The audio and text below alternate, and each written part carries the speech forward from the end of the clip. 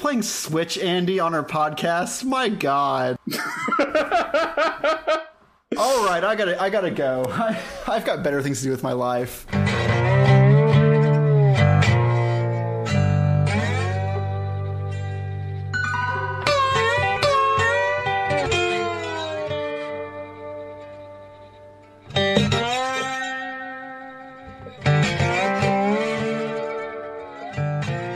Hello and welcome to Keyframes, a podcast about anime. I'm your host, Ben Halliburton, and with me today is Andy. Raw. Duncan. Hey. And Jeff. Yellow. Now, I don't completely get the British accent. Was that raw or roar? Raw, because we're doing kaijus this week. Oh.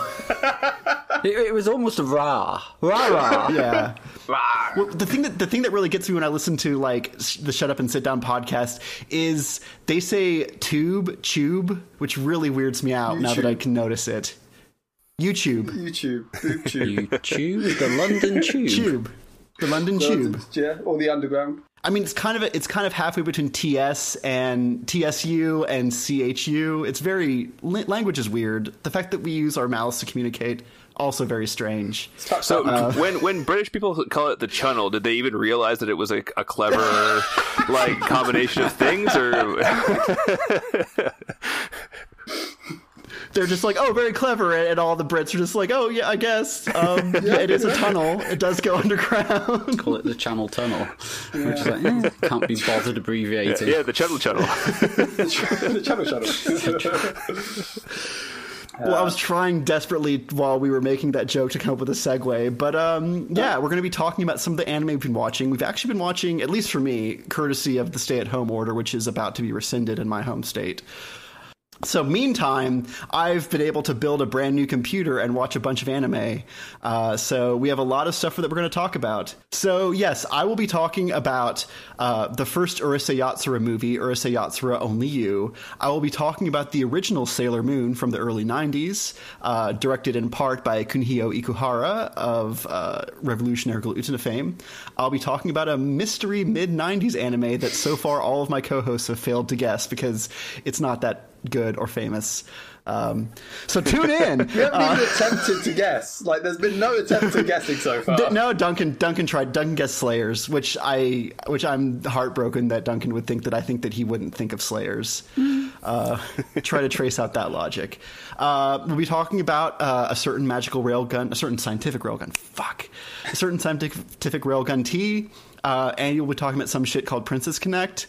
And then we'll have some Kiki delivery service talk because people have been going back to their old favorites. Yeah. Sometimes you need to, especially times like this. Yeah, well, especially in this time. Yeah. So for starters, we have the anime that I was talking about. The movie, the first Urusei Yatsura movie that aired in I think I don't have it pulled up.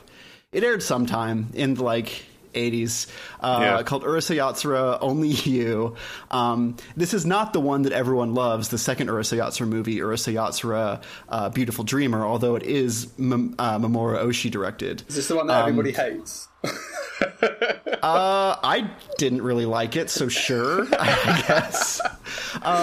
I was like, what would be the worst thing for an Urusei Yatsura movie is just to take one episode of Ataru, the philandering young man who, by a series of confusions, has become engaged to this wacky, extremely devoted alien named Lum, and she moves in with him and thinks they're married, and he wants to cheat on her with as many women as possible, but is of course unsuccessful because he's that kind of like weird shitbag protagonist that the Japanese anime sometimes likes. And Lum wears like a fucking leopard striped bikini. Yeah, she's an oni technically, so she like has greenish blue hair and wears like a leopard print bikini, and she's got a huge father who wears like a leopard print bodysuit and has like fangs and stuff. And she shocks him whenever she's mad at him, which is fairly often because he's trying to cheat on her constantly. And that's the anime. And that also shocks him whenever she's in a various state of undress, which is always, which is insane because she's trying to get his end way with anyone, and there's one woman right there who's like, well, anime.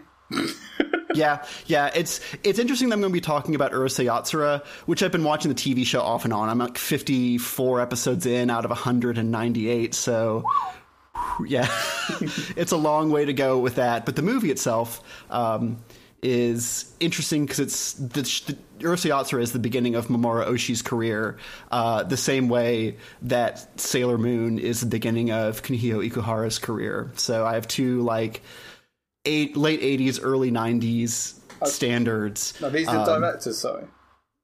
Yes. Well, Kunihiko Ikuhara is like partial director, like they do a lot in long-running series early in the earlier years of anime. And Mamoru Oshii directs like the first 108.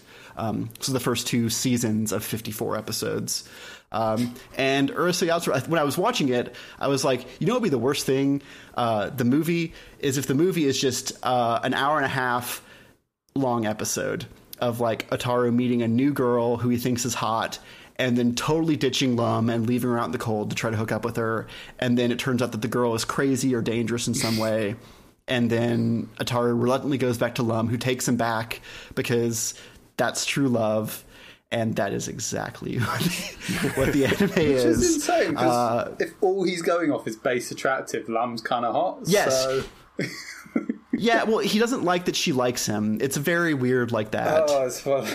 He's got his girlfriend whose name's like, I should have this pulled up. I was trying to type it in quietly, but I don't want to make our editor suffer. Doesn't he have a girlfriend, if I remember correctly from like the English dub, the hilarious British dub of this anime, which you should search because it's really, really funny. They all have Cockney accents. It's on YouTube, yeah. Yeah. Like, doesn't he have a girlfriend already when Urusei or Lum comes down to land on Earth?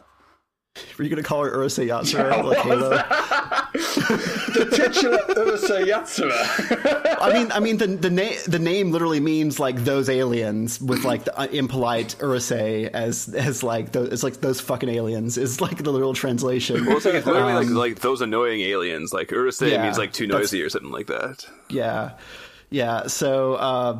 So yeah, his girlfriend is stalling to scroll down the cast list. Wow, they have her really far down. Shinobu. I should know that because it's Monogatari too.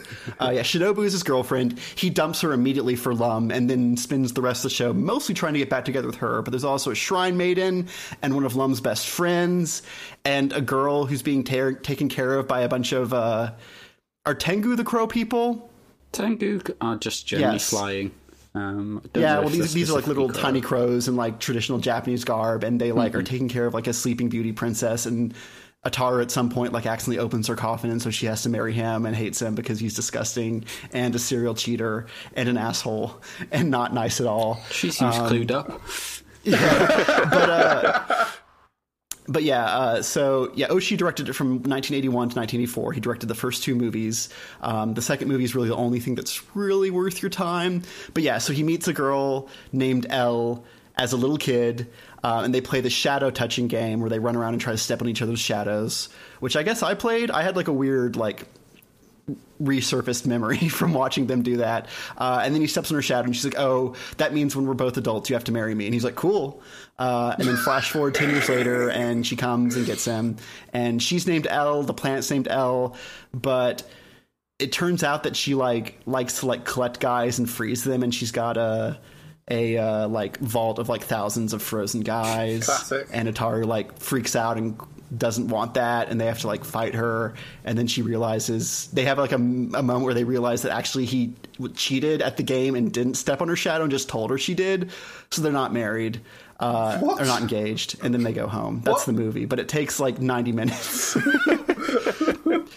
I will say there's a lot of really good direction in terms of just like people going above and beyond for like a crappy cash-in movie for a show that was like, it's a Rumiko Takahashi script, and I know Jeff's like a reasonably big Ranma 1/2 booster, aren't you? I mean, I have nostalgia for Ranma 1/2. I enjoy it. Like, I could go back and watch it. Like, I've tried going back and watching the first, like, 10, 15 episodes, and, like, I liked it well enough, but it's not like, I'm not going to go out on a limb and say that it's, like, a foundational anime that everybody's going to watch. You're not going to watch an 1 hour, an hour and a half movie about Ranma 1/2 to just say that you did. Yeah. But yeah, anyway, Oshimomoro's direction, the art designer and art director Torao Arai, who never really did anything, has some really amazing stuff where like the world that she lives on has these like cities that are like built on these giant beanstalks that go out and like have like sprouts in the clouds. And there's like a scene where Ataru steals a spaceship and he's flying around. Like, yeah, it's very impressive visually, but it's just like, I have a lot of anime like experience, but I still can't get like the shithead protagonist archetype, the space dandy archetype, that like defines like a lot of anime, especially like 80s and early 90s anime. Because like I don't know how you're supposed to cheer for Ataru and Lum to stay together. Ataru needs therapy. Lum needs to find someone else. The end.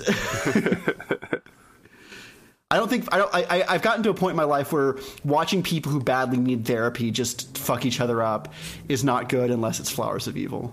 So, is it just like a basic assumption of masculinity in the way that like, you know, like we have a lot of like toxic things baked into like our Western ideal of masculinity as well? Yeah, I imagine there was a really good Anime News Network article that we've referenced way back when we were talking about Space Dandy, about how there was like this classic TV show about this like loser guy who like borrowed money from people and never paid it back and hit on every girl he came across. And it kind of like, it's just a trope of the culture that it's charming to watch these losers fail and just periodically have like moments of just basic decency.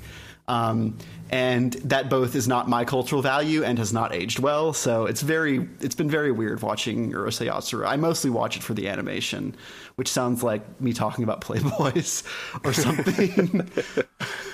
Look, I don't like any of the content. I'm just looking at it for the tits, guys. It's like the opposite of Playboy. Lum is very cute, and there's that classic quote that I think is in like the Moe Manifesto, where like the head of Gainax at the time is like, yeah, Lum invented Moe because she's got the Gap charm. She's kind of like a shrew, but she's cute and innocent, and so that's like proto Moe according to them.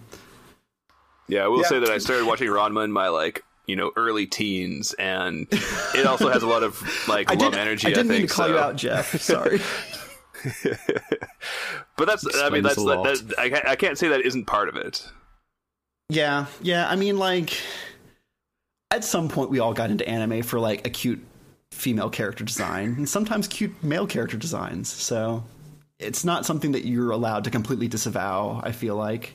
I mean, Urusei Yatsura is a classic. Like it's a known, like, beloved anime classic for years. So, yeah, I mean, my main issue is just like I don't really understand why it's beloved, besides the fact that it's old and was written by a very popular manga author at the time and was directed by someone who became one of anime's like greatest directors.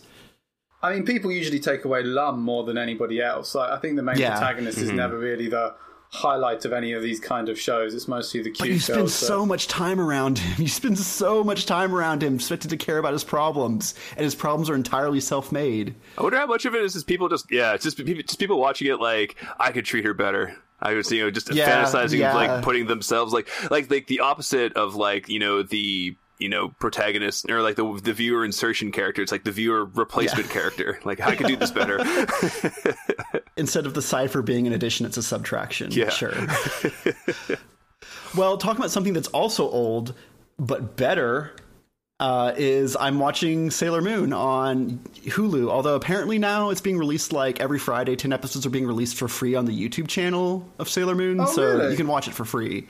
In I watched Japanese or in English? I think that's got like YouTube's like wonky like auto translate subtitles. It's not like it's not like a very linguistically complex anime, which sounds like a put down, but like I don't know. I watched this because Steven Universe finally ended with Steven Universe Future, and I was talking with my girlfriend who loves it about how like the three biggest influences it feels like for me on the Steven Universe are Revolutionary Girl Utena, Neon Genesis Evangelion, and most of all, Sailor Moon. And so that's how I tricked my girlfriend into watching a 30-year-old anime.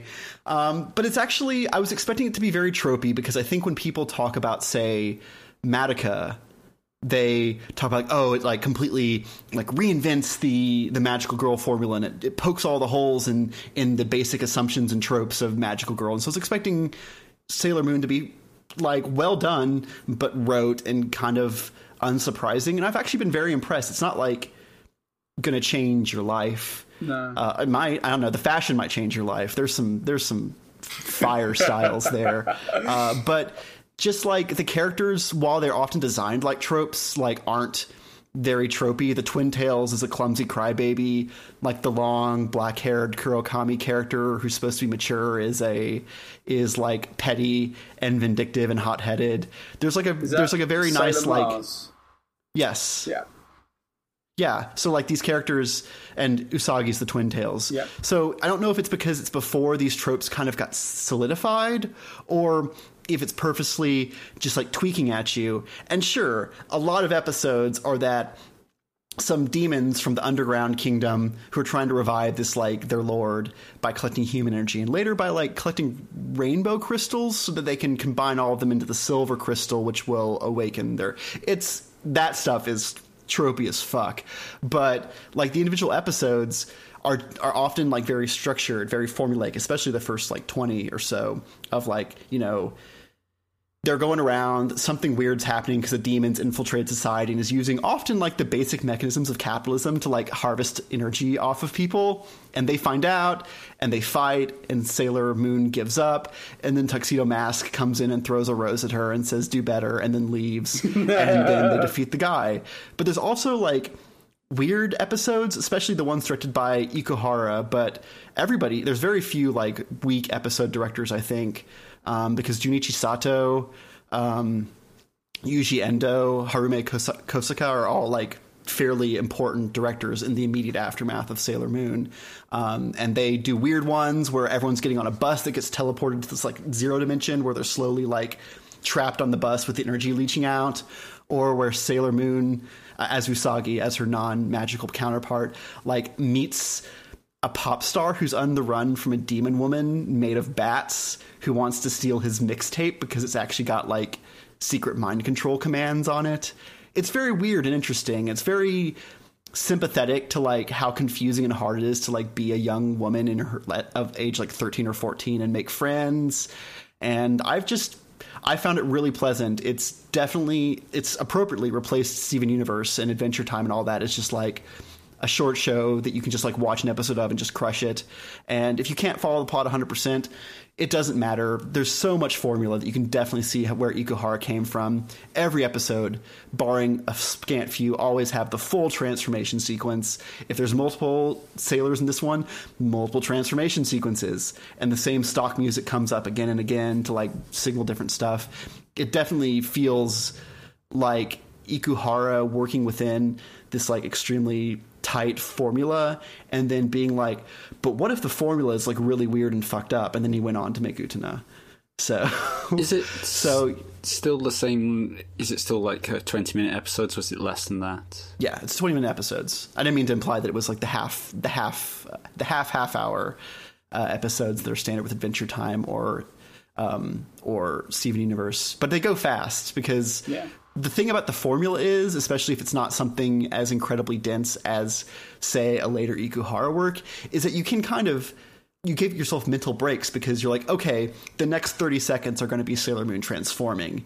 So I can just like listen to the music and watch images flash, and then I can re-engage once the plot's picked up again. And maybe that's just me in a very quarantine mood, wanting to like not have to worry or care or anything, but yeah, I've really enjoyed it, and I highly recommend it. And I think anyone who has not watched Sailor Moon because they think it's for young girls, or they think it's been superseded by more complex magical girl anime, should watch it. At least watch. I mean, the first 10 are tough because it's just Sailor Moon and her cat Luna, and Tuxedo Mask shows up to neg her every so often, and those are all the characters until they introduce Sailor Mercury. But then it gets a lot better. Yeah. So. Yeah, I've heard that it gets better when Mercury comes in. Also, I think I can't remember which one it is, whether it's Usagi or the cat, but one of them is a really irritating voice in Japanese, which could get grating, I suppose, if you're... Well, it must be the cat because Usagi is voiced by Kotono Mitsuishi of what's her face, Misato fame, Right. and yes, Misato from Evangelion. So I have people being like, "Oh, the English dub is actually really good." I'm like, I am not missing out on Kotono Mitsuishi doing work, doing one of the roles that made her. So Yeah, defining career roles. Yeah. yeah. Yeah, and there's like a good dub of the Japanese cut, because they're like, everybody I think is probably, well, maybe not everybody, but a lot of people have seen the dub that came over here along with, like, you know, Dragon Ball and stuff like that back in the day, and they, you know, took some liberties. But there is like a new dub with, you know, based on the Japanese cut that is highly sought out, and so.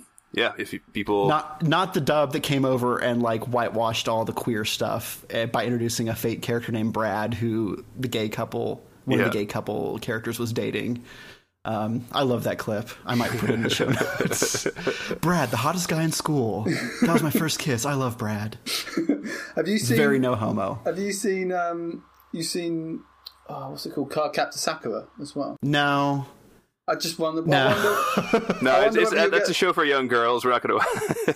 Yeah, I have limited bandwidth for this older stuff. It's been very nice. Like the next one I'm going to talk about, hopefully briefly, because I feel like I've been talking for literal hours. I've been talking for 20 minutes.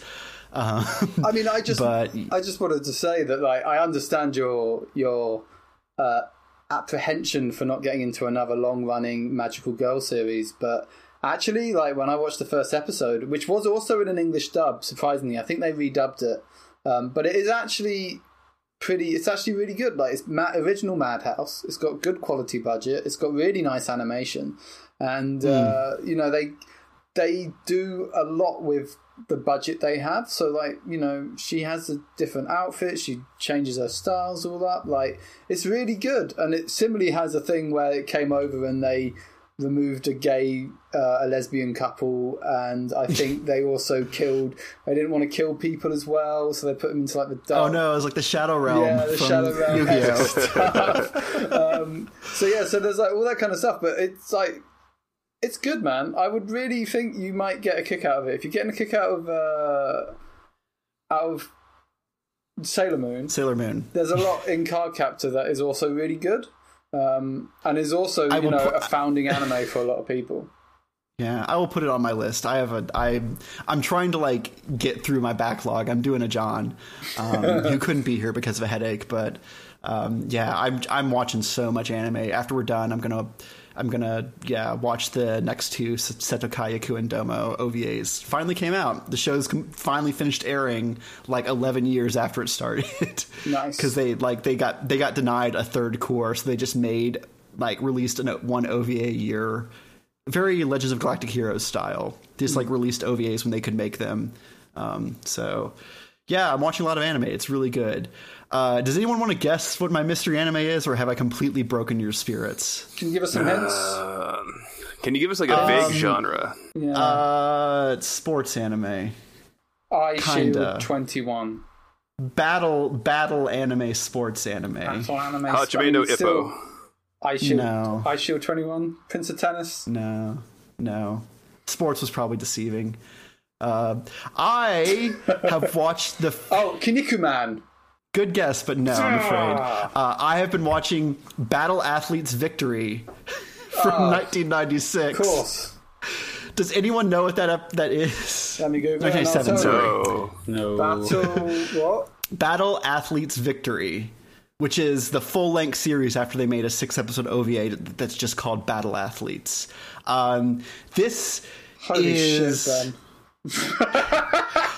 I'm going to go to bat for it, and then I'm going to stab it in the back. I don't know how that works in terms of metaphors, but that's how I'm going to do it. I mean, Googling it just comes up with girls in, like, just sports spats. They're wearing bloomers, Andy. Get over it. Bloomers, whatever.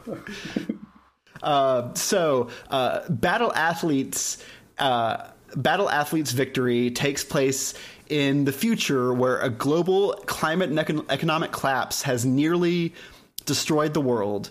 And at the same time, they are in contact. Humanity became in contact with aliens, and it's revealed that like a seat at the galactic table is determined by competing in an all-female mixed track and field competition. Of course.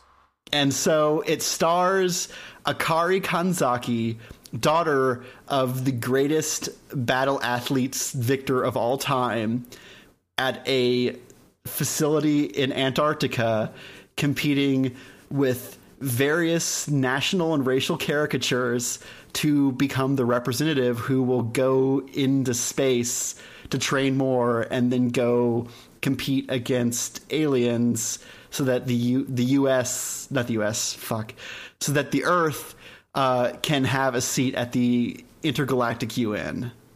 I believe that is a summary of the premise. I watched this anime. We were talking about Chiaki Coffin Princess beforehand, where I almost watched that anime because of Chiaki's eyebrows. I downloaded this anime exclusively because Akari Kanzaki, much like Usagi from Sailor Moon, is a huge crybaby, and she's a failure and a fuck up, and she's literally the worst person at the entire 255 people at the training facility in terms of all around athletic competency.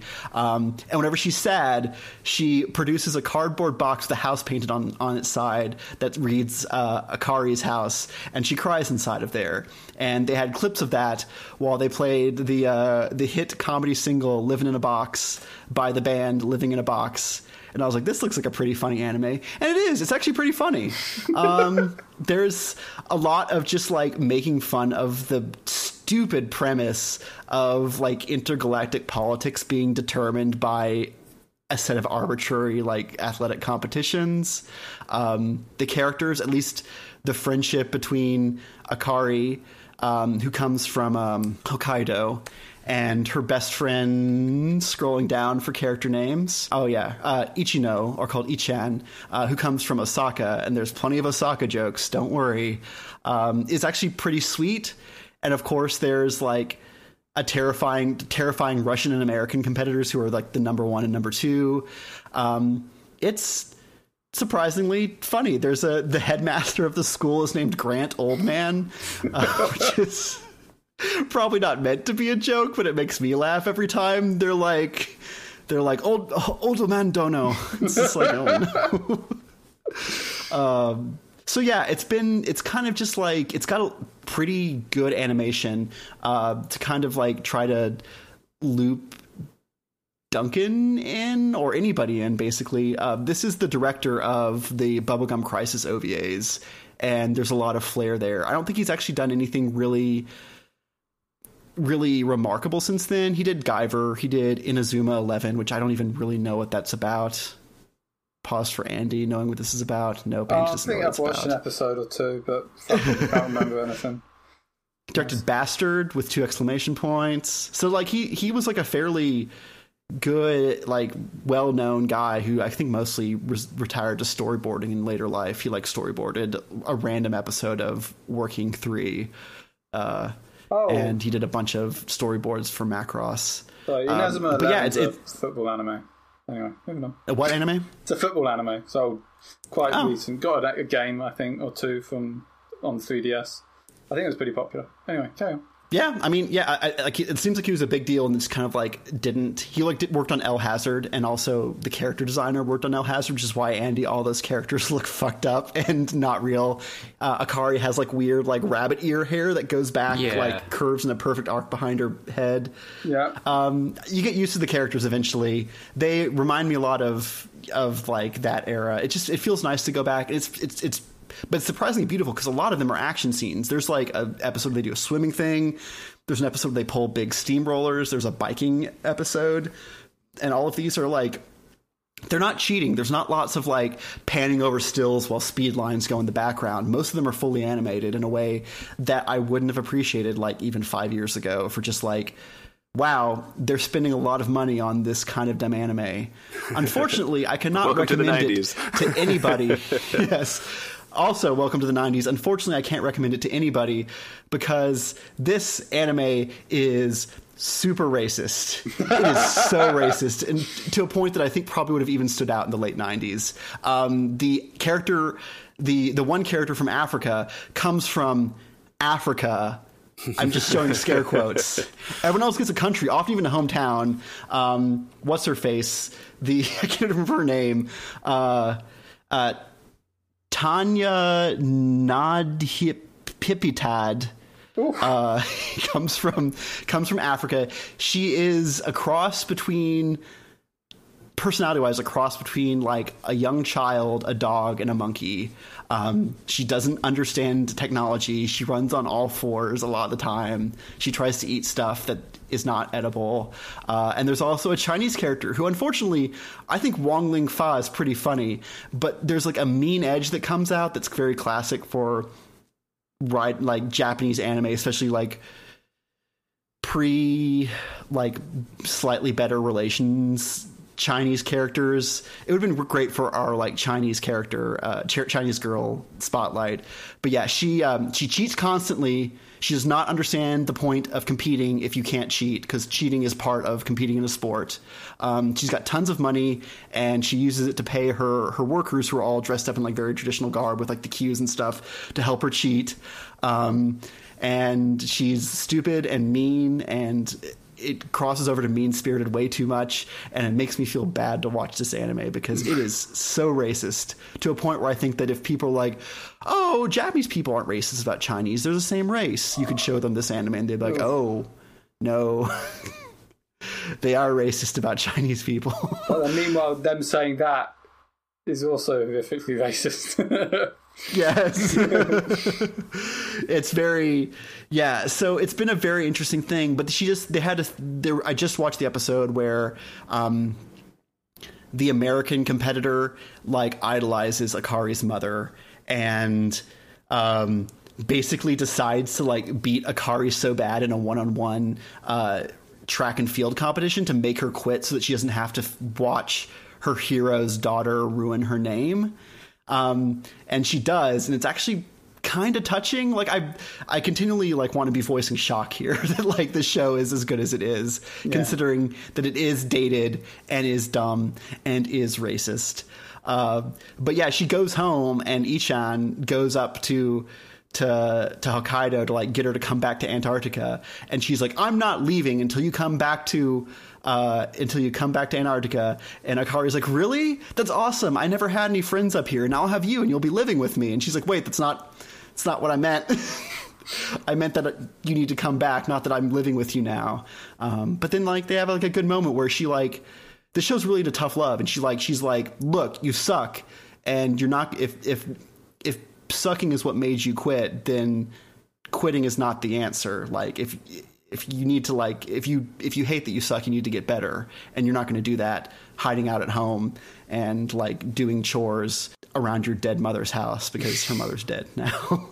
And then there's like a slapping thing, which I'm going to GIF and give it to y'all, and maybe we'll post it to the Keyframes Facebook page, because you know that looping GIF of the girls slapping each other in Space Runaway Ideon that like we made a lot of fun of? That literally happens. They like slap each other for like 30 seconds, just back and forth while they're crying. And I guess it's meant to be a joke. It's another example of like the weirdly mean-spirited humor of the anime, but it made me laugh. So yeah, I'm enjoying myself. That's good. I look forward to watch more, and I look forward to... No, I don't look forward to... I mean, the racism's not... You can't make that shit up. But yeah, so that's what I've been watching, and I've been really enjoying it. Looking at Battle Athletes real quick, I quite like Christopher, who's... I don't think we've met Chris. Oh, no, we have. Who's a Granian priestess from the moon. Yeah, we haven't met them yet, sorry. We haven't met the moon people yet. Oh, apologies if I've ruined it. Or Lahri Feldnut, or Mr. Miracle, or yeah. Yeah. So it's funny when you go back, and because it's very easy to fall into what I think of as the Tom Chick hole of like better stuff is made now. There's not that many gems among old stuff, and you can just, if you haven't heard about it, you can write it off. And to watch this show that I literally watched because there's a running joke where the main character like hides in a cardboard box to cry, which is funny every fucking time. It's the funniest thing I've seen in months. And like find something worthy and something really unworthy too, unfortunately. But yeah, so that's been my like weird surprise. Sorry it wasn't more exciting for y'all. No, it's interesting. Oh, that house looks pretty funny. I might check it out just for that too. Yeah. You're also gonna have to explain who Tom Chick is, because I don't think there's enough people who get that reference. Oh, he's the host of the Quarter to Three movie podcast on quarter-to-3allspelledout.com. He's me and Duncan and I guess Jeff's like favorite movie podcast person. Not that we're like listening to a ton of movie podcasts. So oh yeah, I've been a fan of Tom Chick for a long time. Mostly for his video game writing, but yeah. Game reviewers alive, yeah. Yeah. I'm only interested. The only film review I listen to is Mark Kermode. But moving on, talking about stuff that I'm interested in. And not to say that I'm dissing Quarter to Three. I've listened to a few. It's quite good. I didn't mean to diss on it. It's good, and I know you guys love it. Moving on to the thing that I found surprisingly good this season, and I know that no one else is going to watch. Although maybe they will.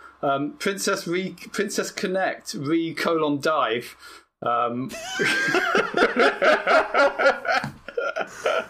People are complaining about like the long sentence version of anime titles, and I am more than happy to keep long sentence versions of titles versus like random words linked together by random punctuation version of anime titles. Yeah. Because I bet that Re has like a colon or a dash or something. Yeah. I mean, this anime came into my radar when, I'm not going to lie, Idolmaster Cinderella Girls Starlight Stage had a cross-collaboration with it. And the opening song was really good. Here in the Shallow Reasons for Watching Anime podcast. Look, if you want to know how to get people to start watching your shit show, you get them to fucking do cross collaborations, and it worked. Because here I am talking about it. And then we watched the first episode, and I'm not going to lie, you go in expecting nothing, because it's a cross collab. Well, it was a cross collab, and it's already a mobile game done by Cygames, who are the same people who did Uma Musume, which is a game that's never going to come out, and Grand Blue, which is also another anime. So if you say to me, Andy, this is a Cygames anime, I actually have fairly high expectations because they throw money at those things. And boy, oh boy, do they throw money at this one. And then on top of that, just to put the little cherry on the pie, it's directed by the same director of Konosuba, which means that it's actually really fucking funny. And I'm really enjoying it. It's a cast of... there's this main guy, Yuki, lands in a fucking isekai world, and this girl, Kokoro, finds him and then thinks that he's the like savior of the world, normal isekai shit. And then the main fun comes from this princess knight girl called Pecorine, who's constantly hungry and has a massive appetite.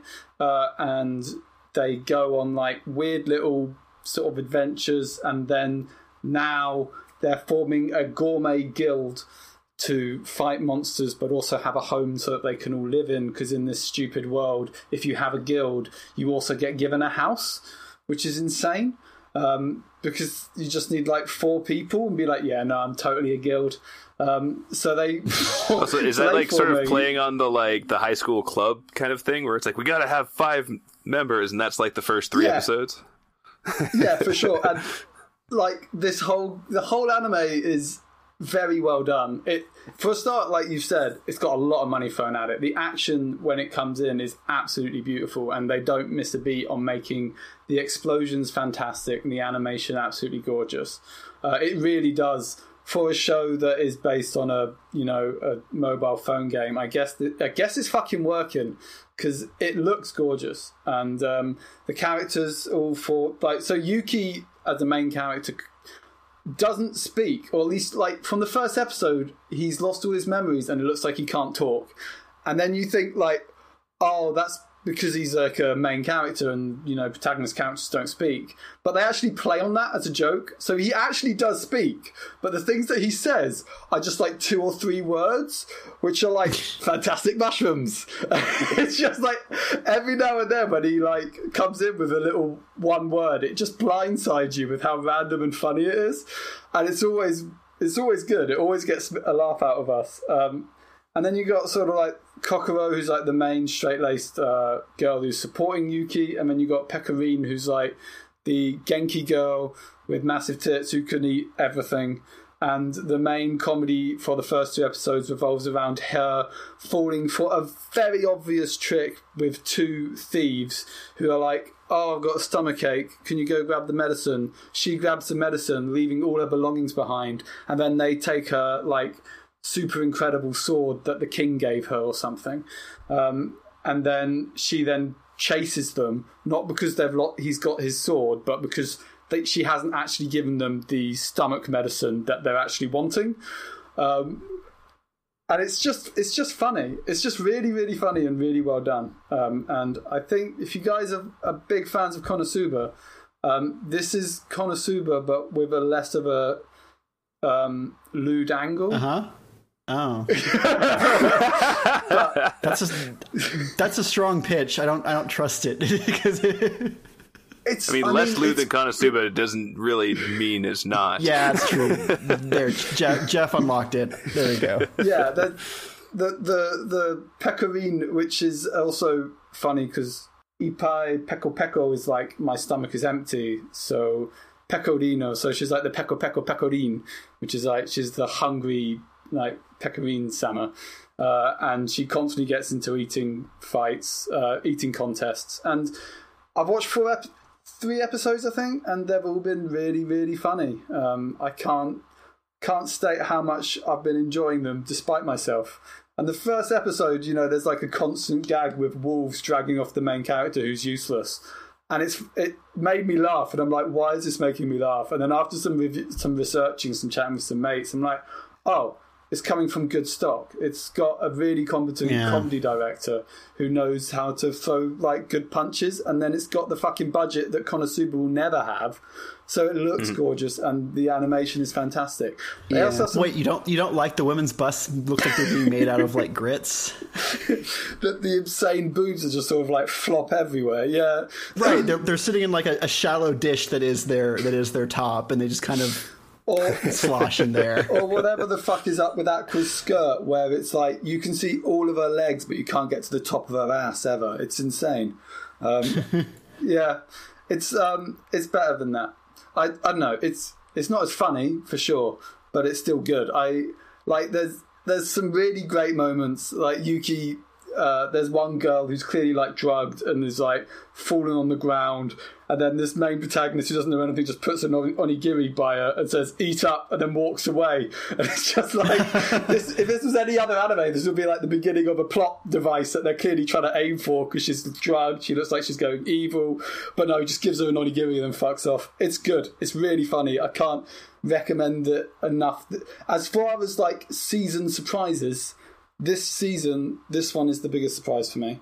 I'm really enjoying it. Well, maybe you'll persuade a few people to watch a few episodes, and we will return to it on the season start show. I feel tempted.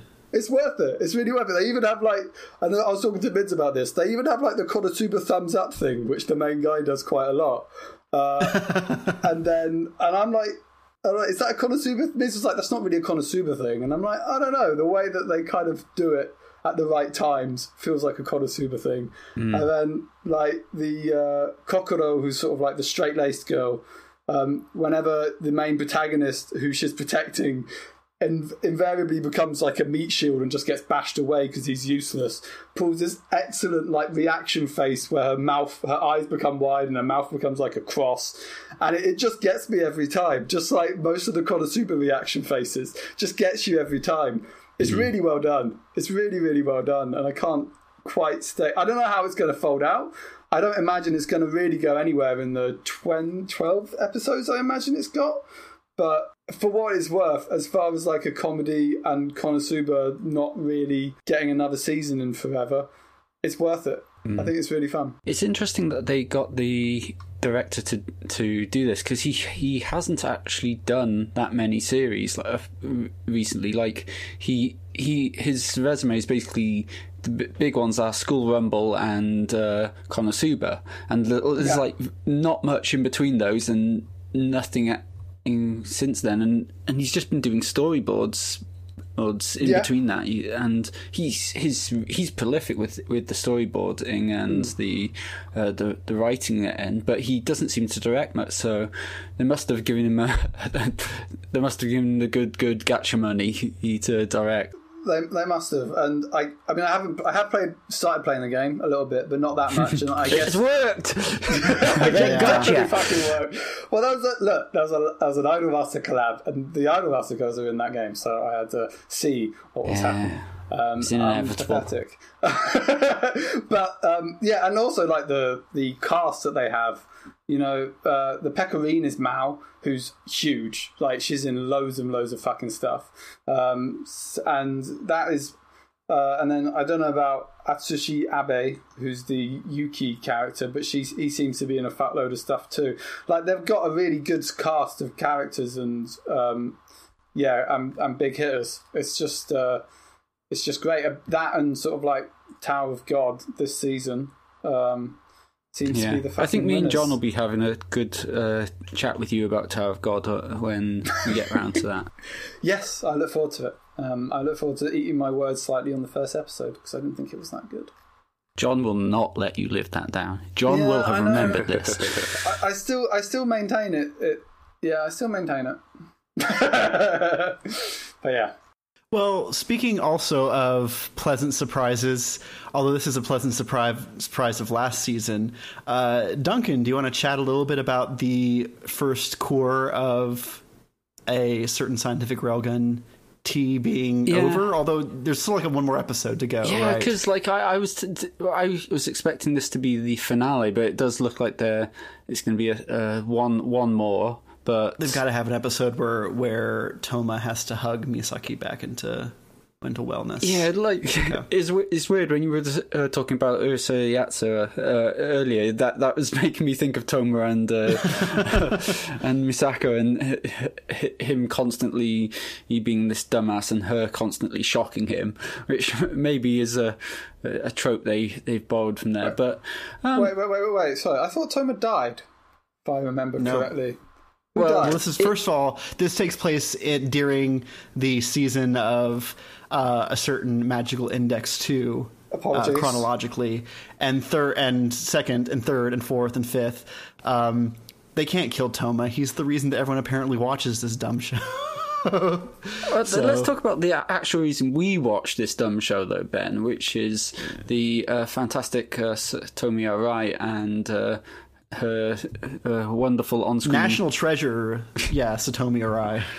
She had her character. They did such a smart job of having her do the recap, because technically this episode 13, the one we're talking about, is the first episode of the second core of this season of a certain scientific railgun.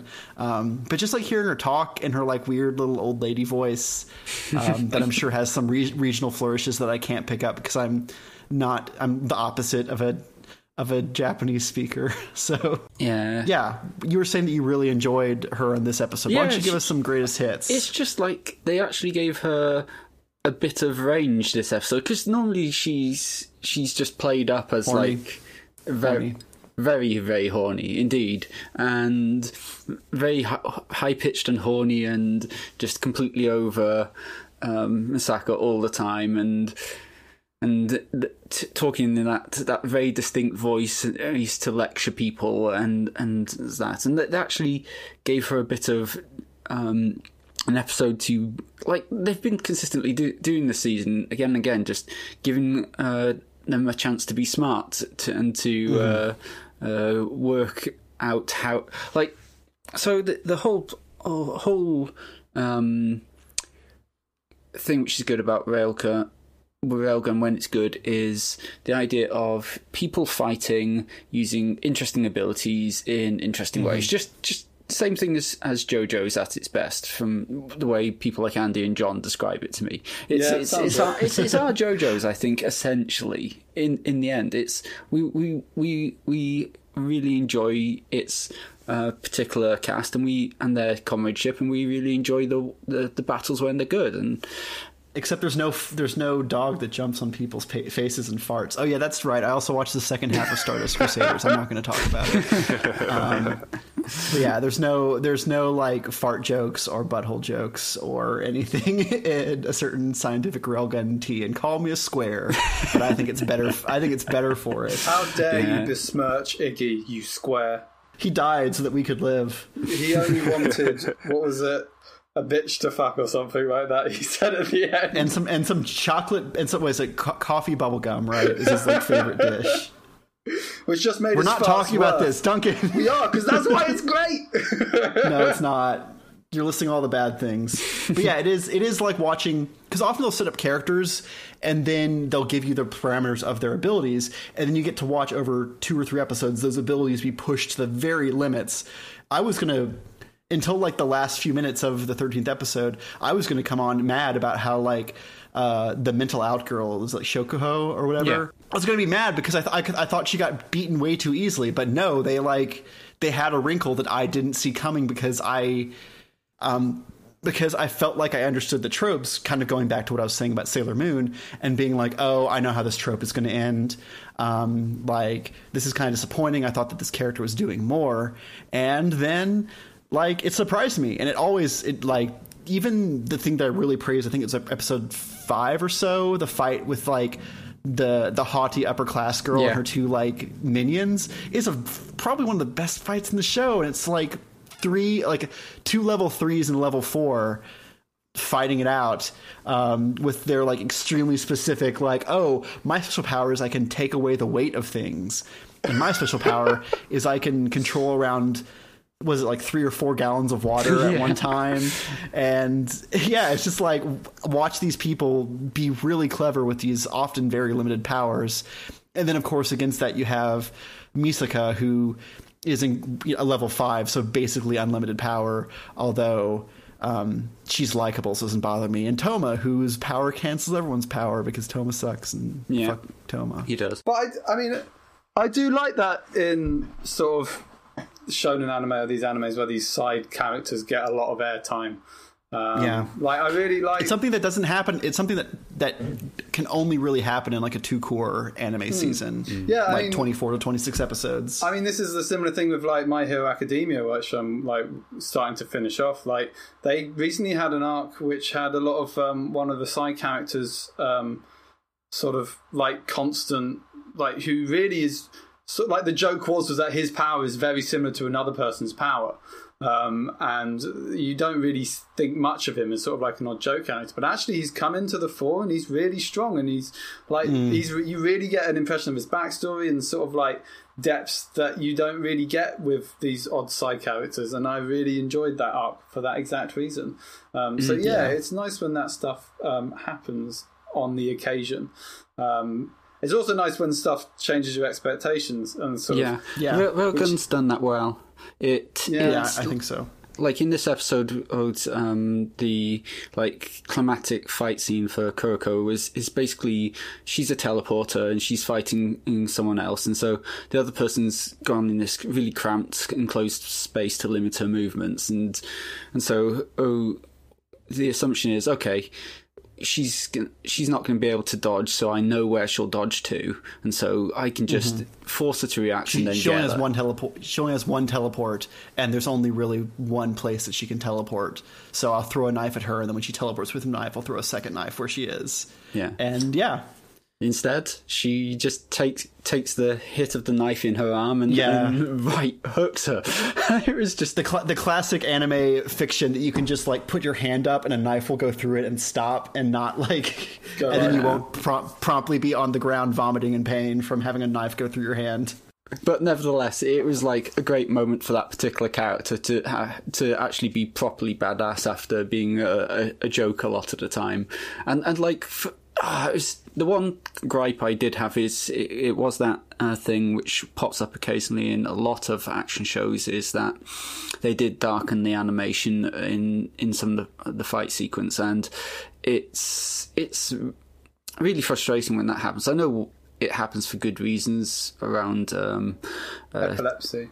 Yeah, but it's still to just basically like there be a dark filter over everything. Just kind of feels. I feel sad for the animator who's done this this great take of this roundhouse kick connecting and this person being disorientated and their head sort of like swirling around and then just... And then she teleports. Yeah, and uses the momentum so she can drop kick her. Yeah, it's lovely.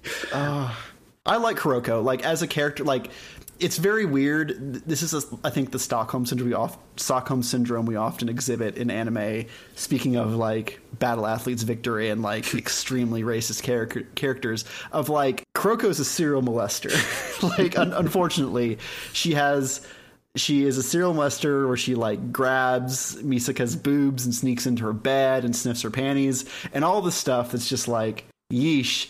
But also when she's not doing that, I like her that she is like this like kind of like professional, slightly haughty, very together character who like cares about people and gets shit done. And like that tension is the tension of a lot of enjoying anime in my experience. Yeah. And just like Satan flipping Uehara's skirt, which is another running joke, and it's mercifully been kind of rare in this season. Yeah, it does seem to have been in somewhat abandoned, thankfully. Yeah, they got a nice every other episode of her flipping the skirt to like check what color panties she has was a running joke, especially in the first season. They got a nice moment this time being with like they're the two. They're basically two unpowered individuals in a city of superheroes, and like for them to be like the people who crack the mystery, and for it then to just like cut back to them just mid like this dramatic finale, and them just like Uehara just like being sitting down with a big smirk on her face and being sort of like fanned by she has like a melty mouth, which John would hate, but like she's just kind of like because she's just like hacked into one drone out of like 3,000 in the city. She's managed to find the one drone she needs to hack and gotten into it. And Uehara. I don't want to. Uehara does have a power, Duncan. Do you remember what her power is? I can't remember. So she can keep plants from wilting if she can keep things warm and keep plants from wilting if they're physically touching her. That's why she has the flowers on her head, because she just like weaves them into her hair and they never wilt, because that's her crappy magic power that she has.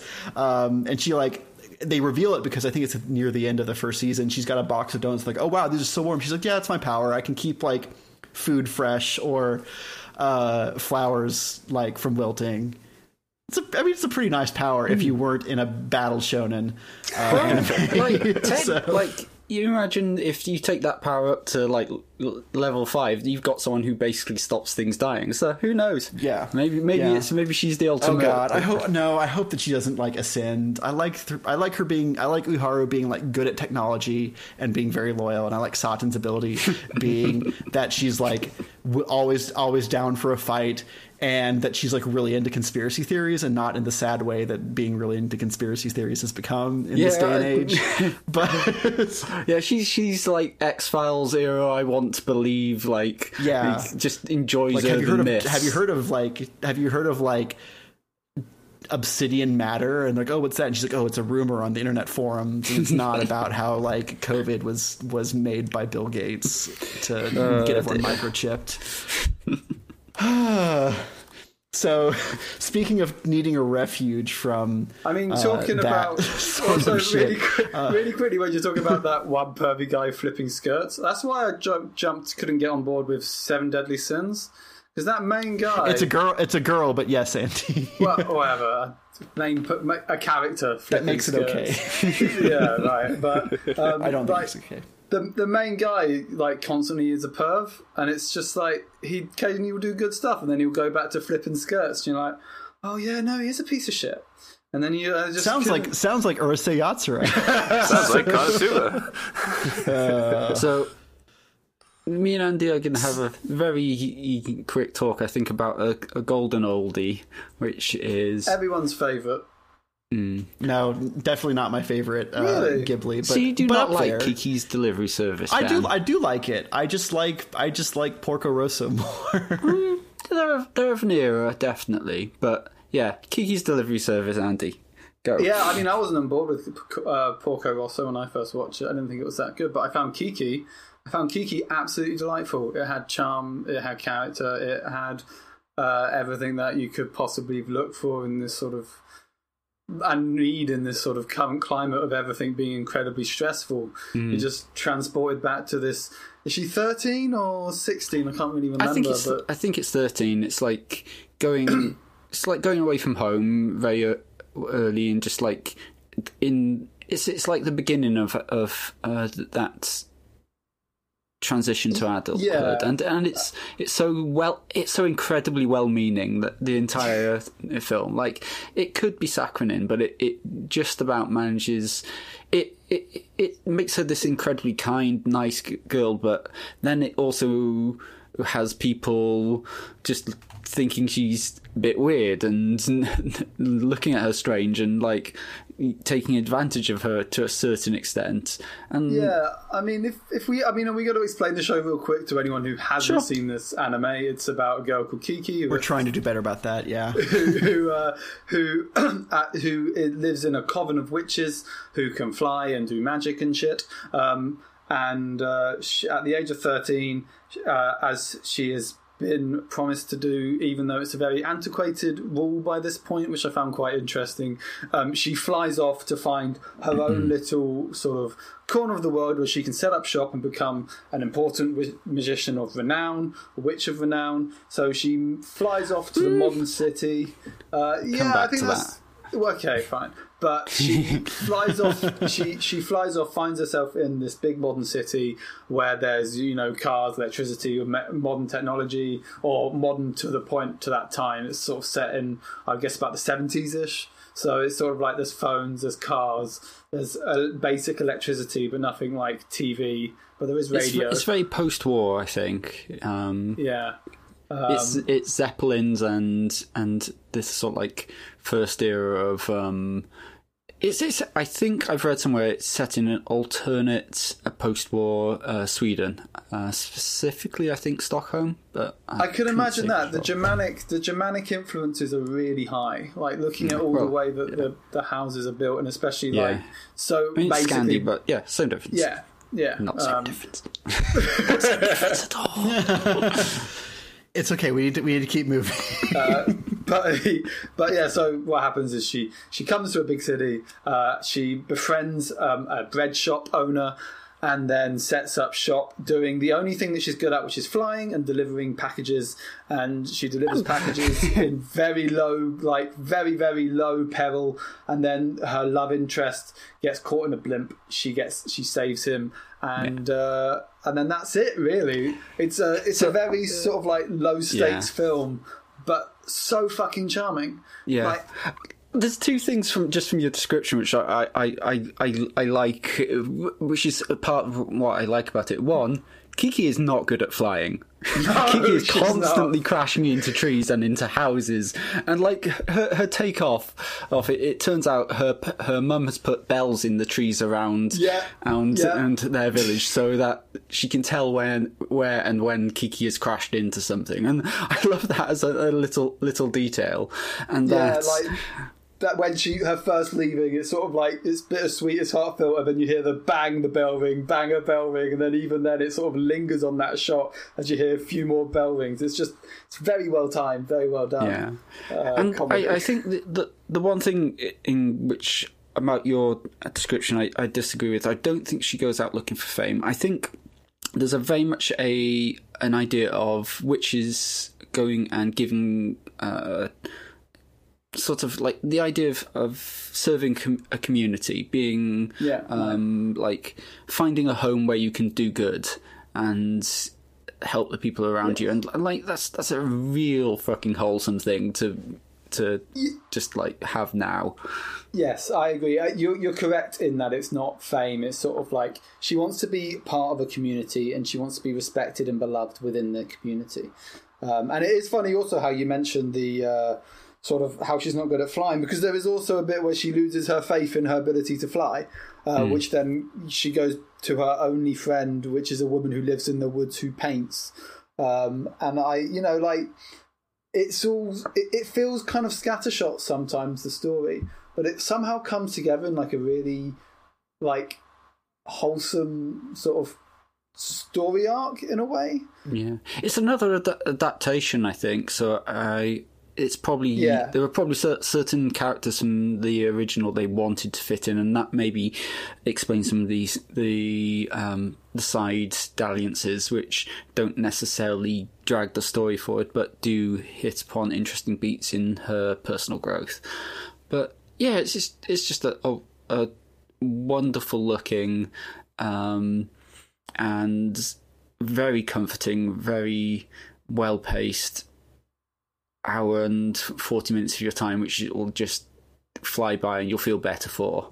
And plus it's got a great black cat in Gigi, which is just like this classic sort of like Scandi style anime cat with just like these big pointy ears and this thin body and legs, and just like has like lovely animation of him just padding around, and sort of like that way cats have been like sort of cautious of putting their paws down almost at times, and like I like Gigi's animation a lot, and like the little subplot of him sort of abandoning her for a while after he runs off with a pretty city cat, and her being like, "You're supposed to be my familiar, but you're more interested in your girlfriend now." And he's like, yeah. And then also she stops being able to commune with him.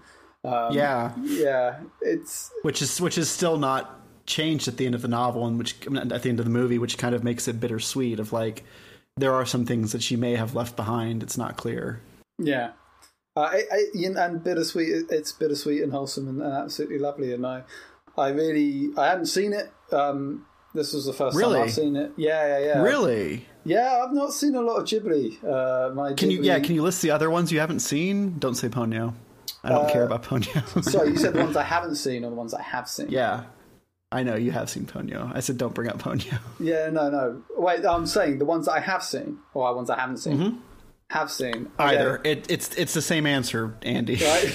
Okay. It's Pam from The Office of the Two Pictures. The ones I've seen. I mean, I think I've seen. Mentioned Ponyo. I've seen The Red Turtle, which is I guess this last thing that they've done. I've seen Princess Mononoke.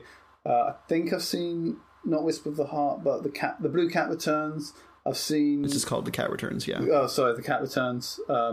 I've seen that other one, the Castle in the Sky, and then Nausicaa, Valley of the Winds. But I don't think you've seen Kaguya as well, haven't you?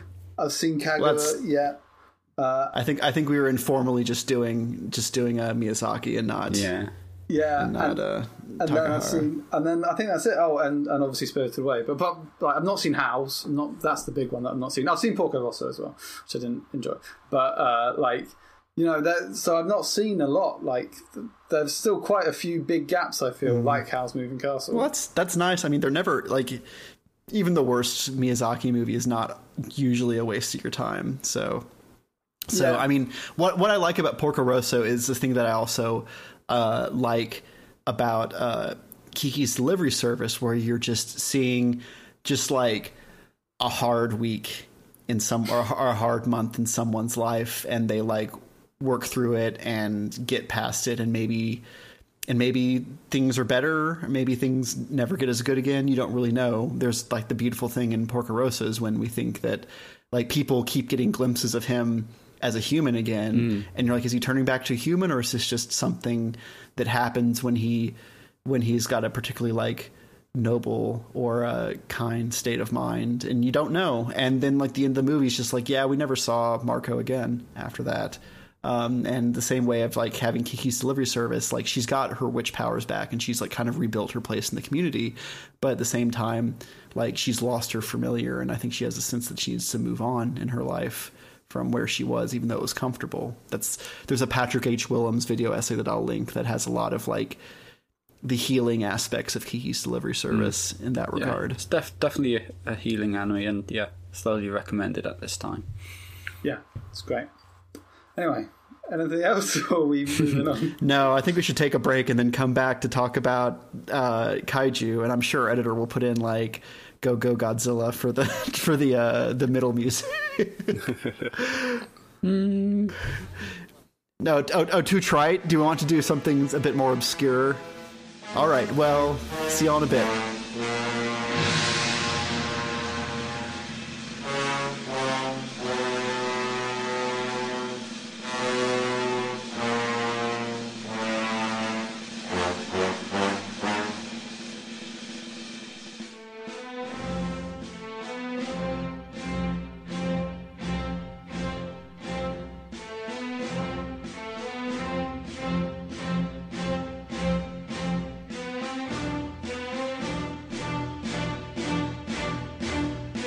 And we're back. As promised, we will be covering our spotlight topic for the fortnight. This time it is kaiju, literally a Japanese word that means strange beast, but usually translated as monster or giant monster in English.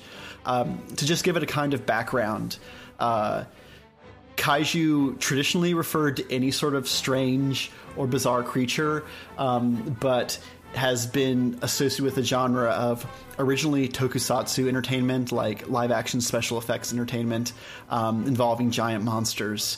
They're typically modeled on real animals, mythological animals, sometimes plants. There is a lot of different thinking in different works about the morality of kaiju, whether they're just like unthinking monsters, almost zombies or Frankensteins that just destroy as a way of interacting with the world, while sometimes they are villains deliberately trying to make humanity suffer, or heroes, as happened later in the Godzilla series, protecting people against greater monsters. I'm going to quickly, before we go over to what y'all are talking about, because I have a few, not as many as I was hoping, but definitely a few. A quote from the director of the first 8 Godzilla movies, cool. Ishiro Honda, had this quote: "Monsters, kaiju, are tragic beings. They are born too tall, too strong, too heavy. They are not evil by choice. That is their tragedy. They do not attack people because they want to, but because of their size and strength. Mankind has no other choice but to defend itself." After several stories about this, people end up having a kind of affection for the monsters. They end up caring about them. So, Duncan, I know that you have wrestled mightily with the prospect of this topic. Yeah. Do you want to lay your thoughts out in terms of definition? Yeah. Or what your thought process was? The first thing is, like, as you say, like, the first thing, like, people say kaiju, most people reply Godzilla.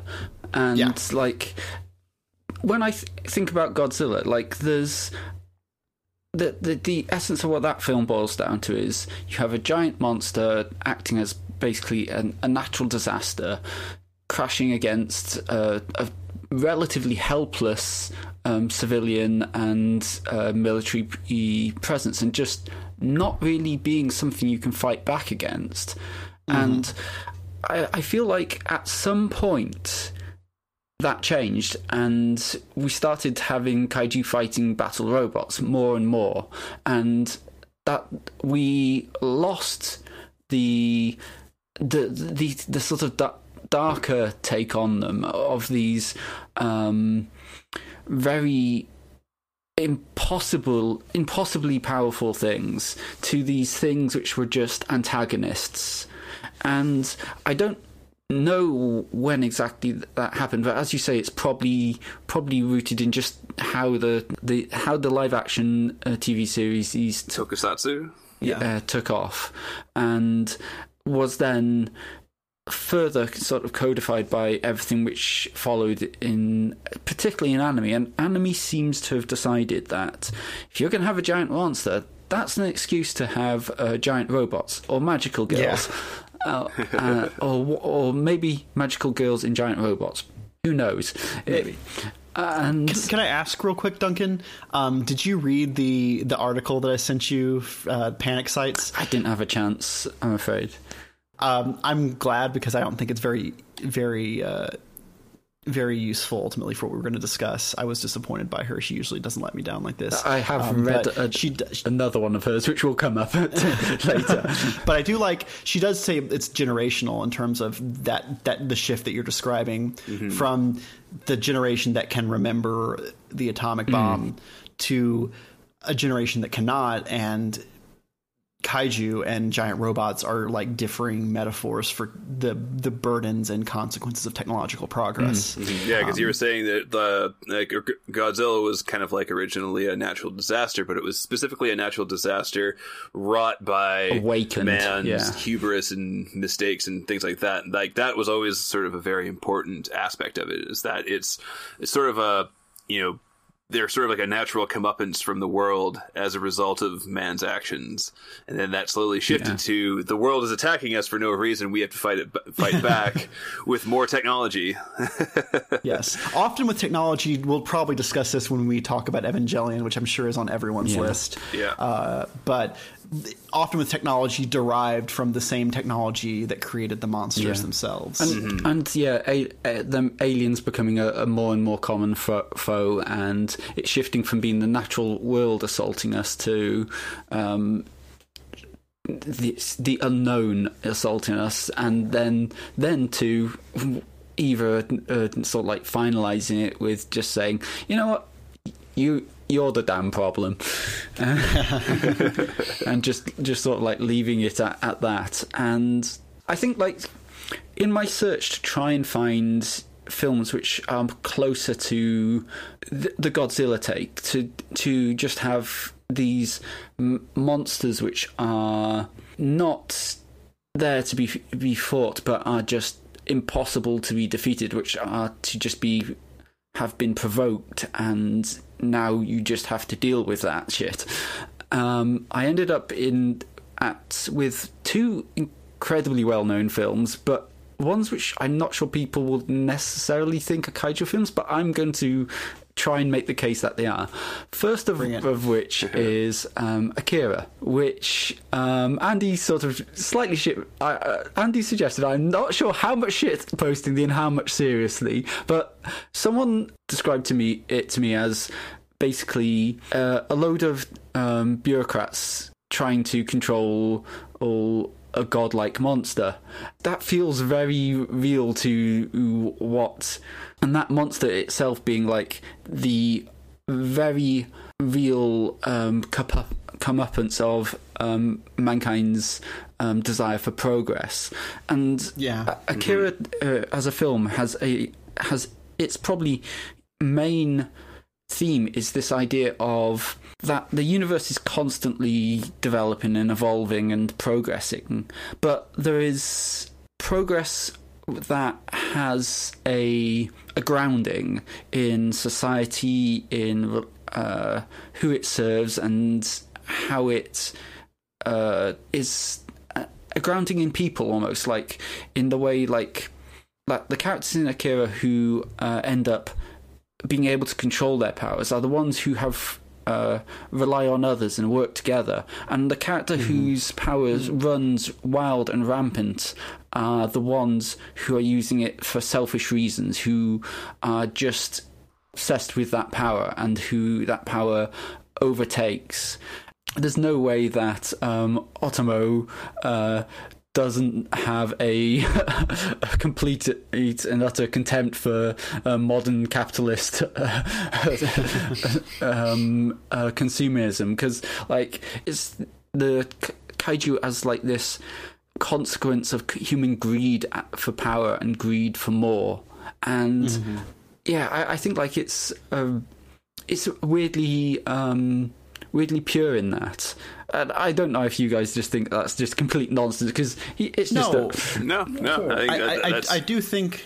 I think you've actually you got a point there. Like, I think the big difference between it's definitely mankind reckoning with doing things and going places it wasn't meant to do, and I think especially in Akira there is the fact that all of the monsters are also children, and Tetsuo especially is he is by all accounts, a product of a failed system as well as a product of a failed, Yeah, he's an orphan. He's separated from his family.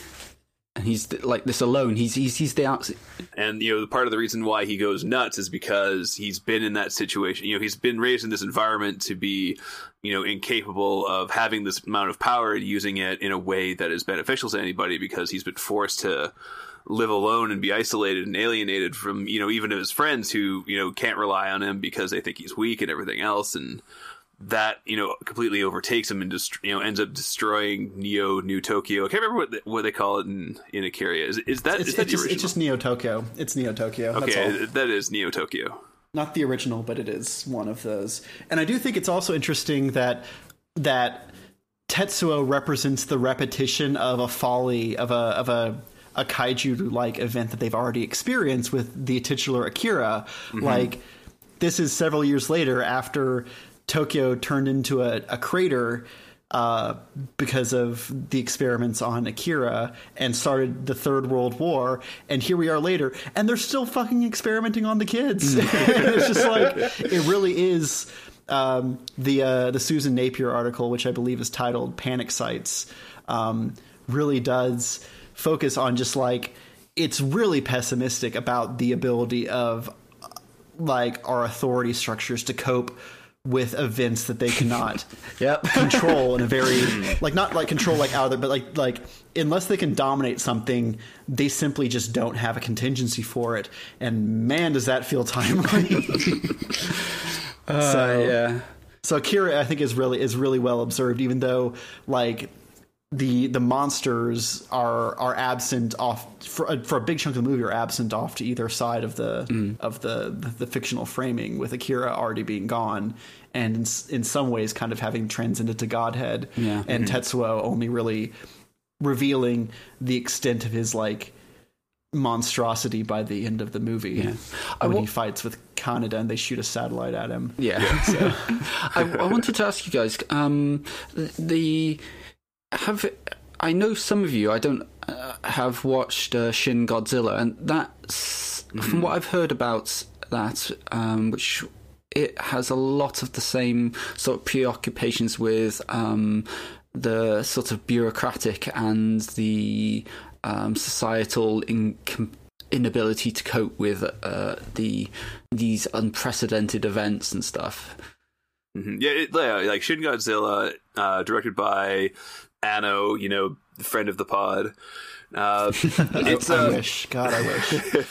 It was basically a direct response to the Fukushima disaster, and if it had been filmed like a comedy, it almost would have been something like In the Thick of It, where it's the whole thing is just the I'd watch that. I'd watch.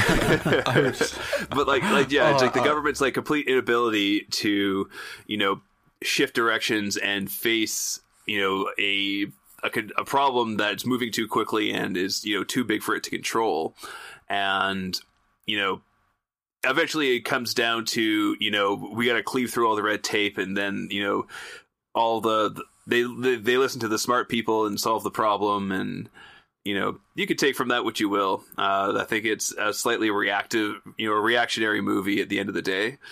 But I mean, I think that's actually giant, like disaster movies in general, and giant like monster disaster movies in particular do either fall into the apocalyptic or the reactionary, because I don't think that they're.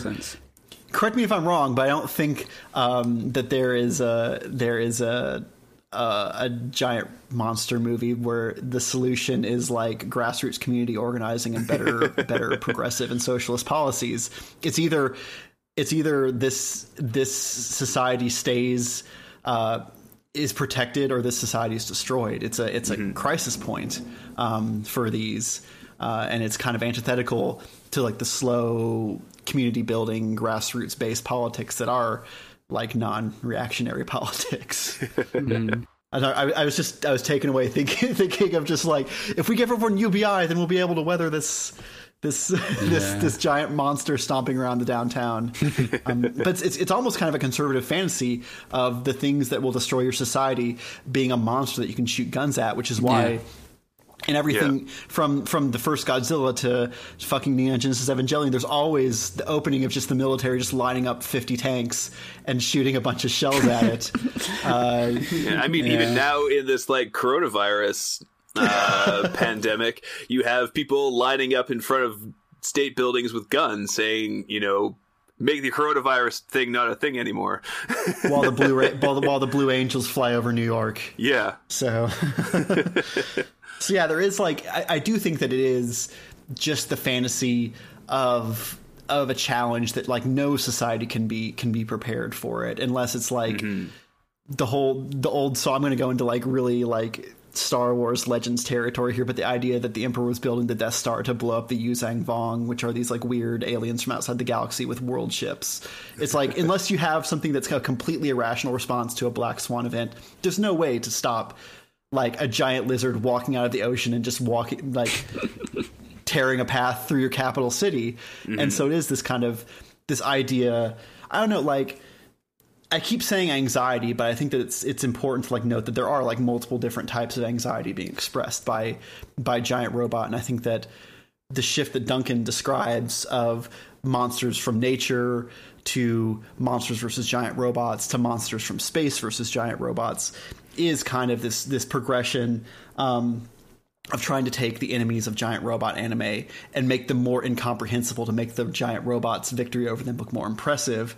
And then we often have this kind of interleaving effect where the challenge of getting in a big man suit and beating up some scary, weird thing you've never seen before is a metaphor for adolescence, as in Evangelion. If I'm not, like, I mean, there's the whole, Susan Napier's got a great article about that in her like book. It's on my bookshelf, but I have to turn away from the mic to look at it. It's like anime from Akira to, yep, there we go.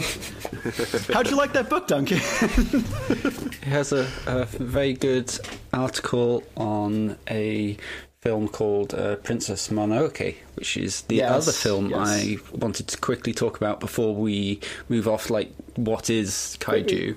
Quickly tell us what that book is, Duncan. What's the title? Oh, sorry. So this is Anime from Akira to Howl's Moving Castle, experiencing contemporary Japanese animation by Susan J. Napier.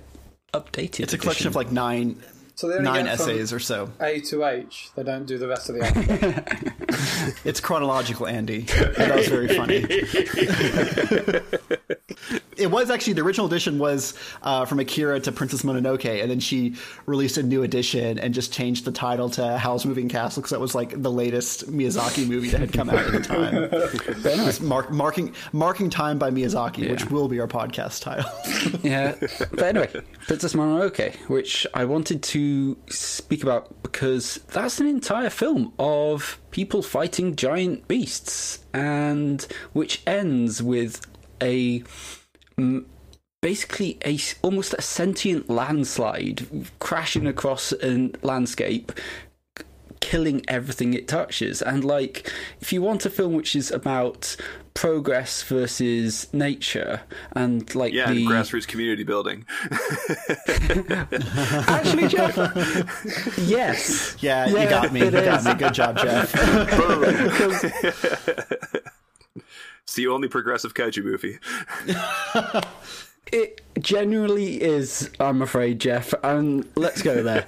So, Princess Mononoke is like one of the thing, like Akira and a lot of these films, they push back against the idea of unrestrained progress, of the idea that, okay, progress is man imposing themselves on the natural world, and Princess Mononoke on the surface has that as well. You've got Irontown, this place where people are smelting guns and iron from the land and driving all the spirits back. And it's visually it's a desecration, and like it's made sure that at first your sympathy is very much with the land which is being exploited, but it's not as simple as that, because what's happening is progress is lifting up the women of the and the sick and the poor, and all these lusting back to a bucolic Eden forget what exactly how much progress has helped people overcome what were systemic things in society, like how women have far more or of a role in society now, being able to work and have lives independent of their families, and an expectation just to raise children. Like this was like a little thing, but you've got a town with no kids in, and like that's a really weird thing. Like especially for a Ghibli film, like these are women who are defined by their work, not by sexuality or by having kids, but by their work. And like that's genuinely a progressive thing. And like you've got like Lady Yoboshi, the leader, is like smart, competent, and her one sin, as it were, is to find herself in the debt of the authorities on the outside of town, who basically call in a favour to get her to kill this god beast, the Nightwalker, who is like this massive, like hundreds of foot tall god beast. There's no better word for him, and like it's like this strange thing that maybe society is and progress is trampling on the natural world, and we are losing a connection to that, but we are gaining things from that, and that loss and gain is not something you can balance easily and dismiss.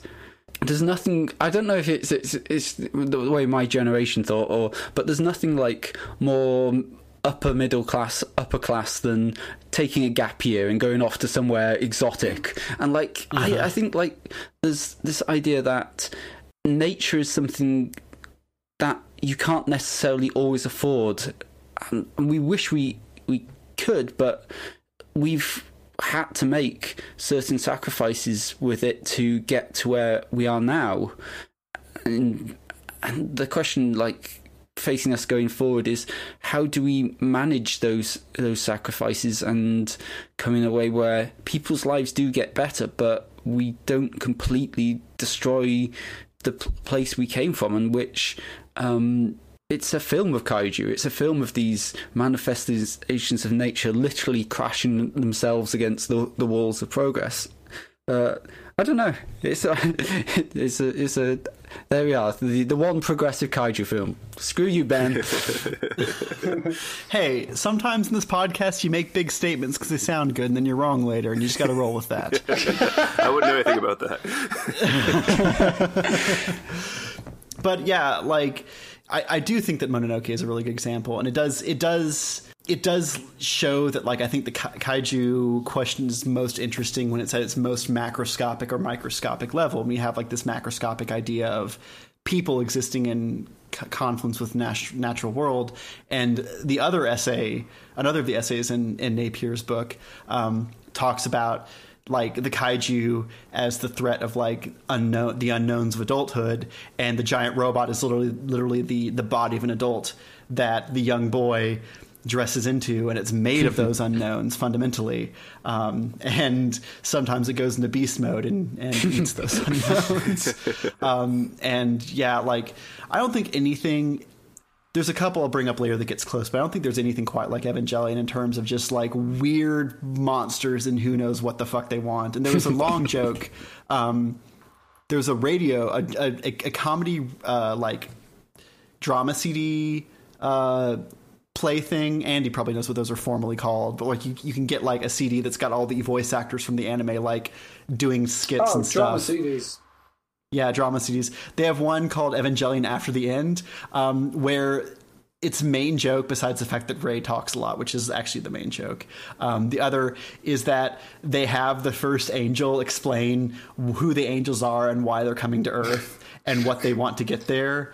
And it's so funny how that deflates the majesty of Evangelion when you know why these bizarre, completely inhuman looking creatures, except for the first one, kind of Sakiel, what they want with us.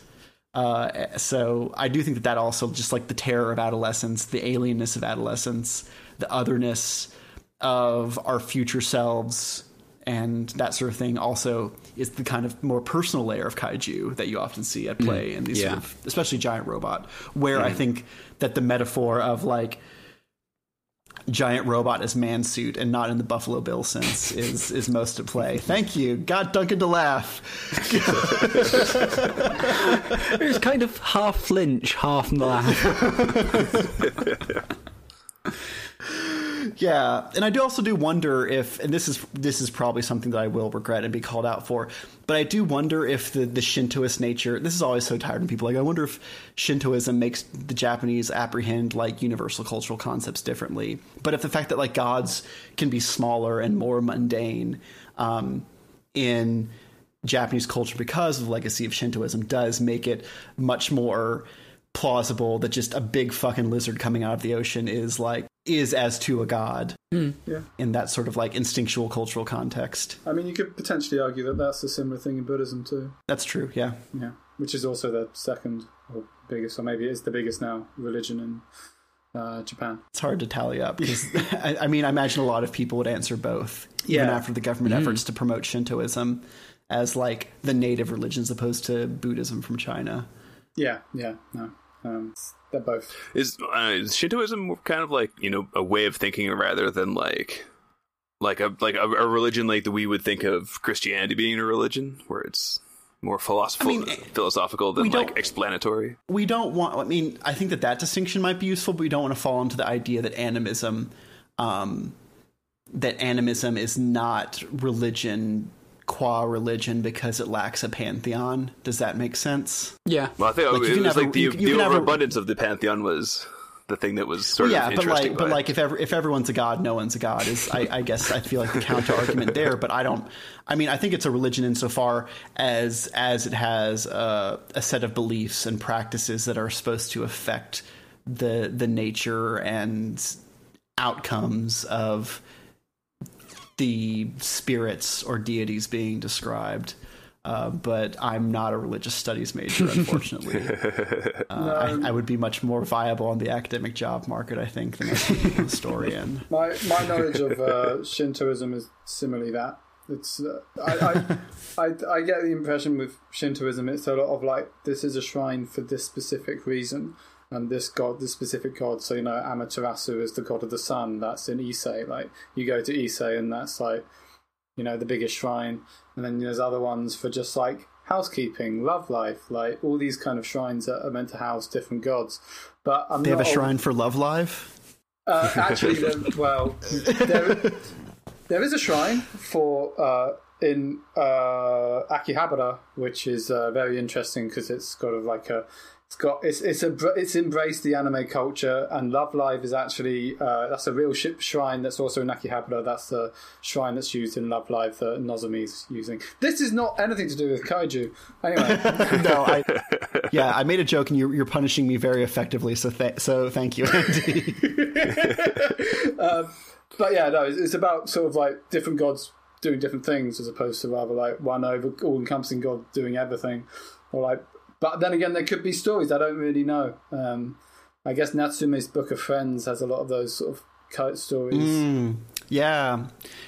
Although, like, I don't know. When I think of Natsume's Book of Friends, I think of like a chiller version of Mushishi, which is hard to imagine. And Mushishi is almost like anti-kaiju, and that these things are monstrous and have an incredible destructive power, but they're tiny and mostly beneath the notice of everyday people.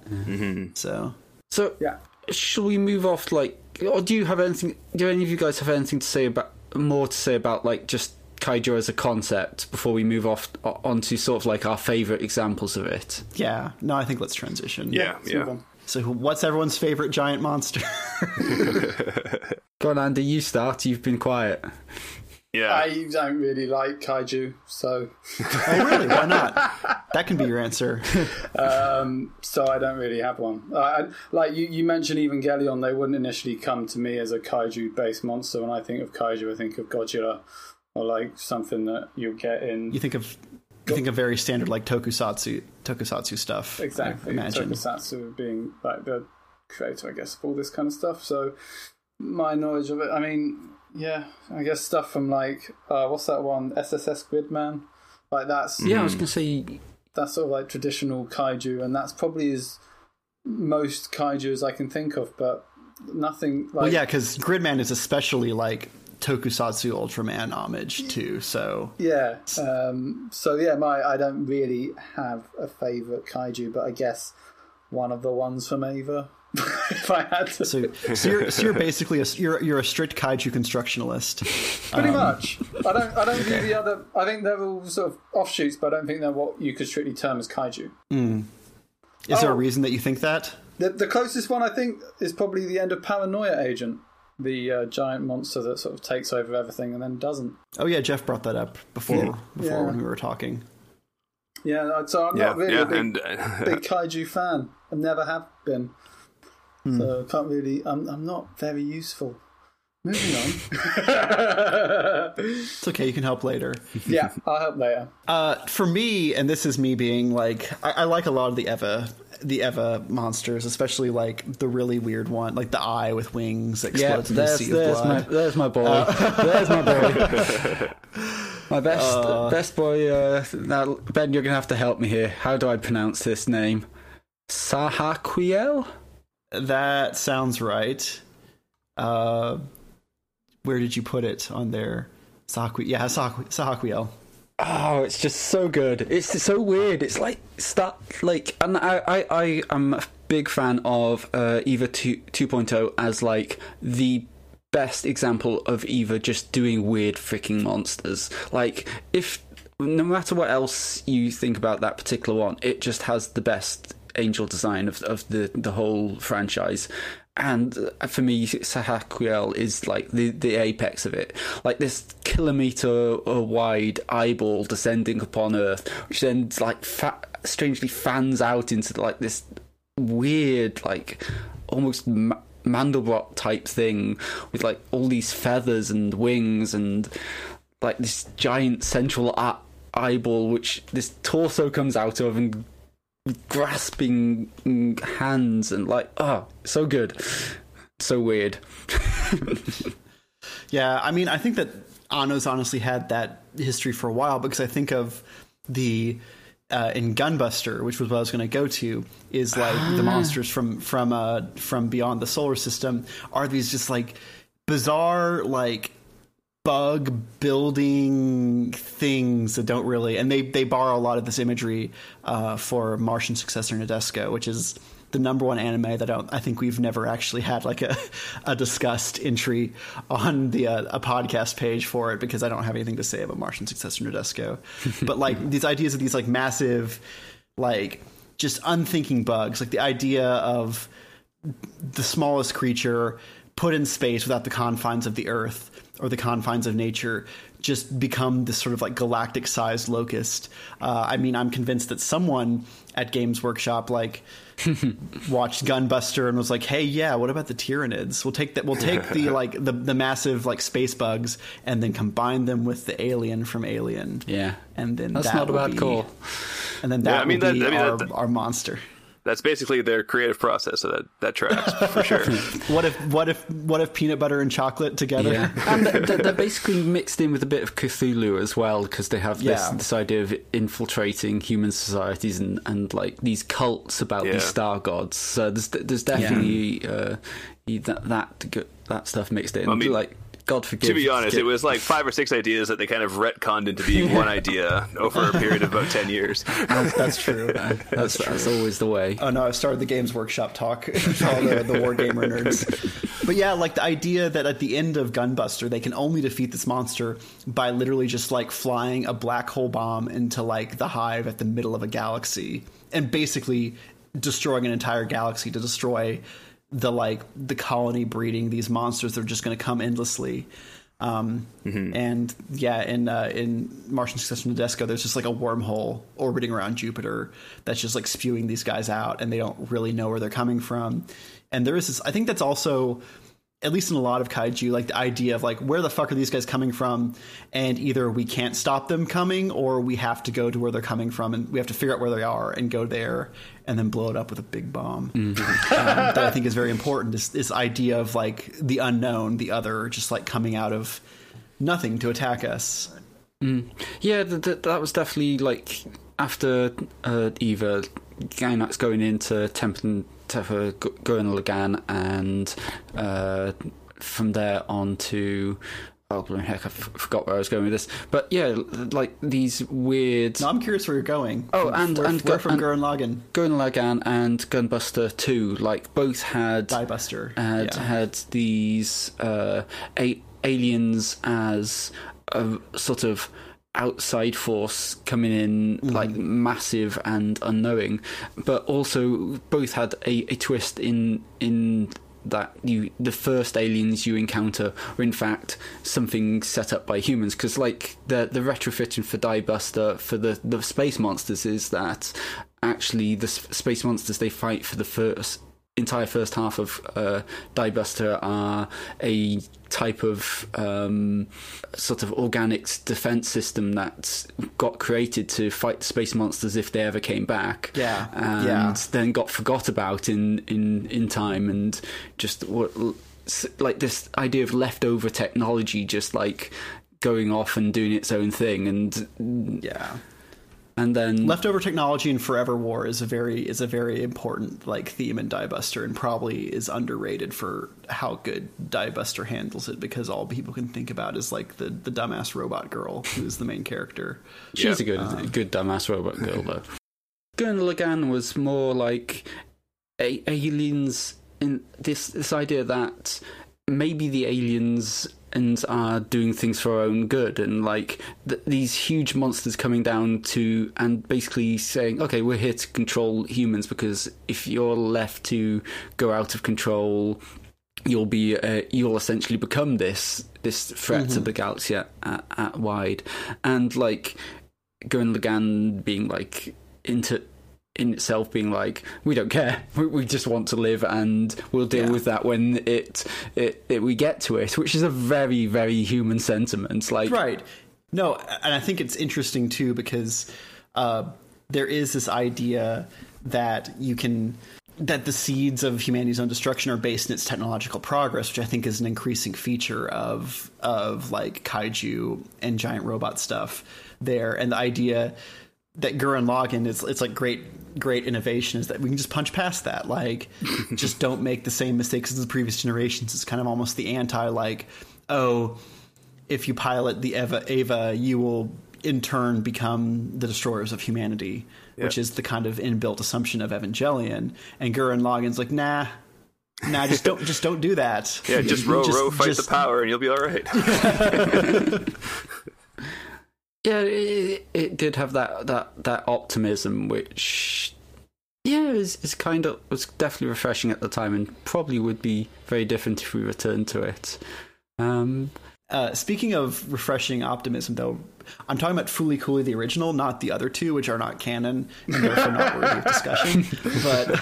But the original Fooly Cooly, what I liked about the like monsters that they fought is that they were always like it was like dismembered body parts, which both took the sense of dismemberment or kind of dysmorphia of the body that is inherent in giant robot anime, and made it kind of imply that there's like a bigger creature that keeps trying to reach through the gate, but like they keep getting cut off with like hands and arms and stuff, and that these are in themselves barely enough barely weak enough for the protagonist to defeat. That there is, like, I think oftentimes gesturing at a much larger scale that we can't apprehend, almost in a Lovecraftian sort of way, is the way that they kind of build up kaiju as formidable foes. Like, who knows how fucking big the like robot is who provides the giant hand that moves the iron at the end of the Fooly Cooly. Probably pretty big. So we don't know, because the sequels did not see fit to investigate those interesting questions. They decided to introduce more characters and their dumb shit. I mean, the other fun thing about that Fooly Cooly giant iron is that it's built by people who are actively sort of helping the giant monster to destroy humanity. It's the same ambivalence about technology that we were talking about before, like the idea that we could be collaborators by blindly advancing our technological state. And not even know it, or know it and don't care because you think that the payoff is going to be better. Yeah. When we get self-tying shoelaces, that's all that matters. Doesn't matter who dies in the process. Jeff, do you want to bring up your bête noire / worst fave / I just wanted to mention that if anybody wants, if you haven't watched any kaiju stuff and you want to get a taste of literally every single thing that we've talked about in the course of this, as well as Urusei Yatsura, you can watch Darling in the Franxx, which is the most remarkably derivative anime. Like just stuffed into a blender. Every time you think about it and talk about it, it's like, oh, this is just one more thing that is ripped off, because it's a show about these kids who, they're having an Evangelion done to them, and then it turns out that there is a die buster happening in the background, and also and then the whole thing. And also the main girl is Urusei Yatsura, and who doesn't afraid of anything and kills the bad guys. And it's the whole, and it's remarkable because from the same studio that gave us SSS Gridman, which is probably one of the best sort of revivals of kaiju while still internalizing a lot of the the sort of personalization of, the theory of kaiju and everything else. But Franxx is just like remarkable in its ability to just do everything and still just not be very good. Like, one kind of interesting sort of wrinkle is that, in the same way that, Eva and a lot of those, it's like, humanity is using, sort of the stuff left over from the last time it dealt with these to, forgetting what had happened, accidentally repeating the mistakes of the past. Whereas in Franxx, everybody is unwittingly, aiding the space monsters, and the actual protagonists of Earth are the underground dinosaur people who were the villains for the most of the show. And it's just such a weird, dumb show. Yes, that is a correct judgment. I do think, like, we should not go on before, like, giving Gridman its full due. Because I do think that Gridman absolutely is probably the best execution of, like, a latter-day kaiju show, because, like, they really wanted to sort of capture the spirit and the essence of the old tokusatsu Gridman shows, because it had been locked up in this weird legal hell forever, and this is the first time anybody had really gotten a crack at it. But they also smartly took a lot of the sort of lessons learned in the intervening time since Gridman was a thing to tell a story that was very sort of grounded and personal, but still sort of embodying, like you were saying, kaiju can be a representation of adulthood and adolescence, and that the erstwhile villain of the show, Akane Shinjo, is sort of she is in the middle of that kind of crisis, and that sort of turns her into the villain of this world that everybody is struggling against. And right, she's got her anxieties. It's not even like it's kind of like bad thoughts that she's sending out into the world, and just like kind of like evil energy and like unhelpful ideas that she had, like preconceptions that she has, that her wannabe friends want to defeat, so they can like become closer to her, and she rejects those things. It's a really interesting like elaboration of, I think, Evangelion's like codification of monsters as adolescents trope. So And yeah, it's visually the way that that's all done is I found quite clever, because the kaijus are they look like they're sort of crappily done and crappily. they're all shitty clay guys. Yeah, exactly. And I almost to a point where it's purposeful, I believe. Yeah. Because absolutely. the budget's there. Like they look like the hand drawn stuff is absolutely gorgeous. So the fact that they sort of progress or regress to this sort of like weirder animation style is really striking. The other one, of course, is Pantheon Stocking, when they blow up the kaiju versions of the thing that they defeat every episode. It's quite fun, isn't it? I don't watch. I've never watched Penny and Stocking, so I can't So long speak. since I watched that. Fair enough. I'm seeing if Gridman is out on Blu-ray because I'm tired of waiting. It is, but it's $50. No way. That's anime. for one volume. For sale. For the whole thing. It's better that than- was, For 12 episodes? No, no- I'm gonna go on there Gridman being the too core? tightwad. Gridman's not too No, core. Jeff. Was it? No. Okay, I'm thinking of Frank. No, absolutely not.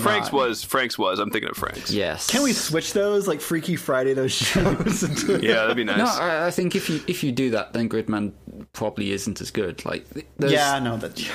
But let me have my fantasy that more is better, Duncan. Well, I want a that's- 400-hour pen and paper RPG inspired video game. It'll be the best video game ever. I'll never stop playing it. This is why we're going to get either 3+1 in. Well, it should be coming out now, but I am convinced that EVA 3.0 plus 1.0 is going to be just incomprehensible. Like I think that Anno has so much spaghetti he's thrown at the wall, and he's going to serve it to you in a big greasy bowl, and you're going to I'm looking forward to it. Yeah.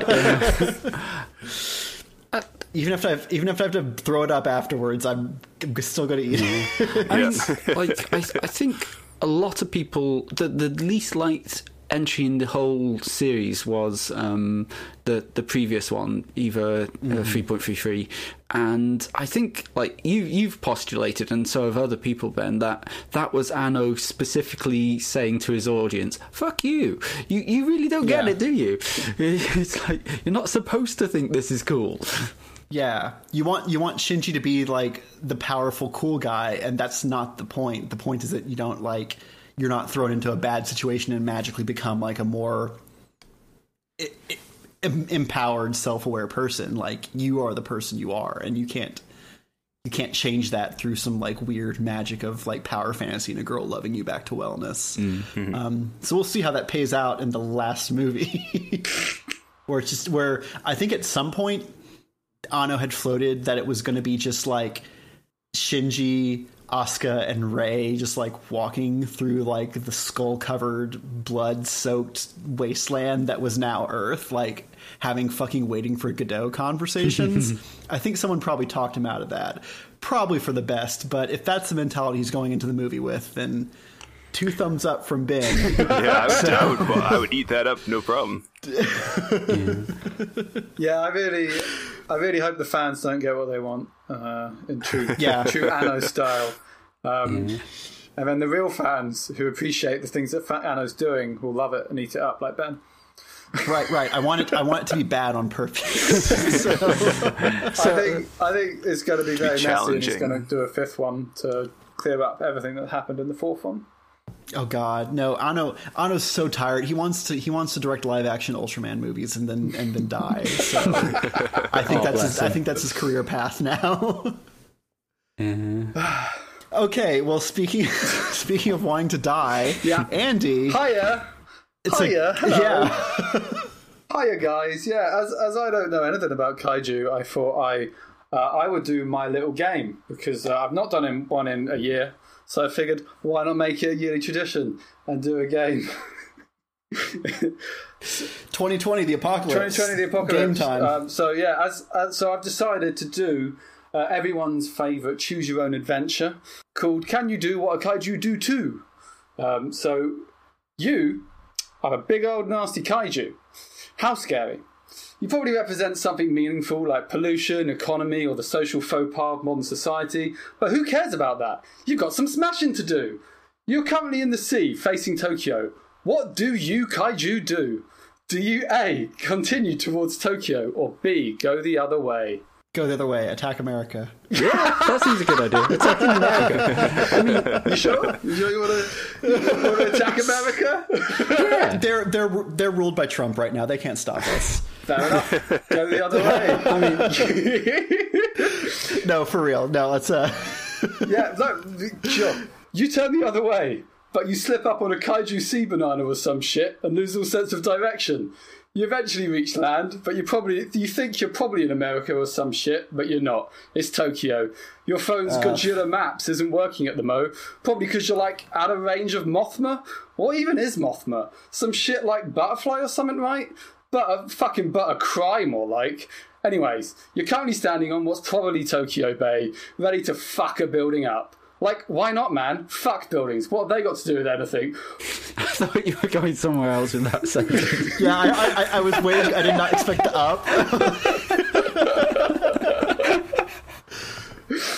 Fuck. Fuck Who buildings. knows what your reproductive cycle is? Maybe this is it. Fuck buildings. What have they got to do with anything? What do you kaiju do? A, smash the building to the left. B, smash the building to the right. C, smash the building straight ahead. The fact that you chose smash as your adjective here is bad. I like that Jeff thinks this is a game where you can choose an answer. And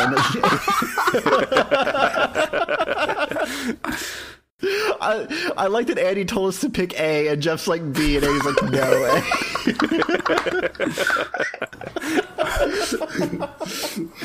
Let's smash the building to the left. We'll work from left to right, reading order. All right. This building feels a little too small to smash.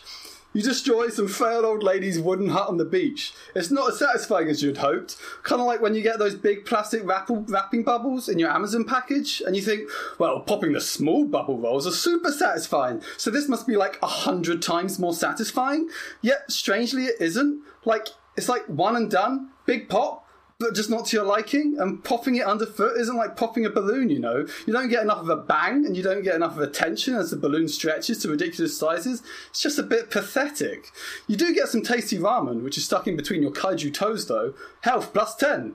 So, what do you kaiju do? B, smash the building to the right, or C, smash the building straight ahead.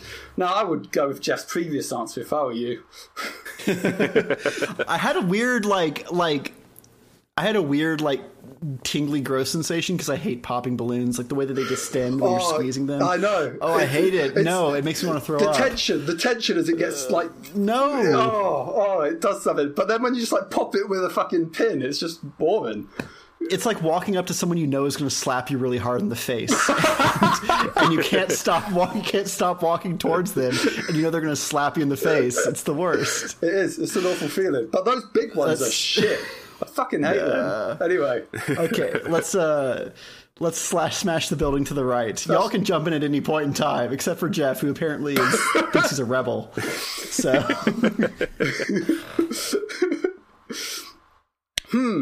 This building feels a bit too big to smash. You climb its massive metallic structure like some demeaning ape and feel ashamed. What the fuck are you anymore? A fucking joke, that's what. What's going to happen next? Some red-hatted knobber going to climb the tower and steal the one blonde girl in Tokyo who you just happened to grab? Fucking tit. Oh, and before you write in, Andy does realise that in the original Donkey Kong it's actually Pauline, not Peach, and she has brown hair, not blonde, and in Odyssey she's the mayor of New Donk City, which is like one giant floating city in the middle of fuck knows what. Like, think about that for a second. How is that even working? How does gravity work in this floating ass city of bullshit? Stupid games for kids. I hate it. Anyway, what do you kaiju do? Smash the building straight ahead or smash the building straight ahead? I'll be Bowser. Is this what this is all leading up to? That's the reveal that you were Bowser all along. Yeah, I think we're getting it. Let's smash the building straight ahead. My pina colada's almost out. Right, fine. Oh, This building feels just right. The correct height, depth, and human density means it's a perfectly viable and completely satisfying smash. As the building topples to the ground, you roar a mighty roar. You are here, ready to state your claim as the best damn kaiju that's ever kaiju'd. Fuck, this feels incredible. Just then, you hear a response to your cry. Turning your head to the sound, you see one smoking hot kaiju. Hachi Machi. Now there's a kaiju to catchy. It's so thick with so many C's, you try to rearrange the words Hollywood to Holly Thick. So juicy not all the orange trees in the world could compare. You try to recall the lyrics to that Lizzo song, but even the ragu won't do what this kaiju do to you. Lizzo. To you. We're hip. Yeah.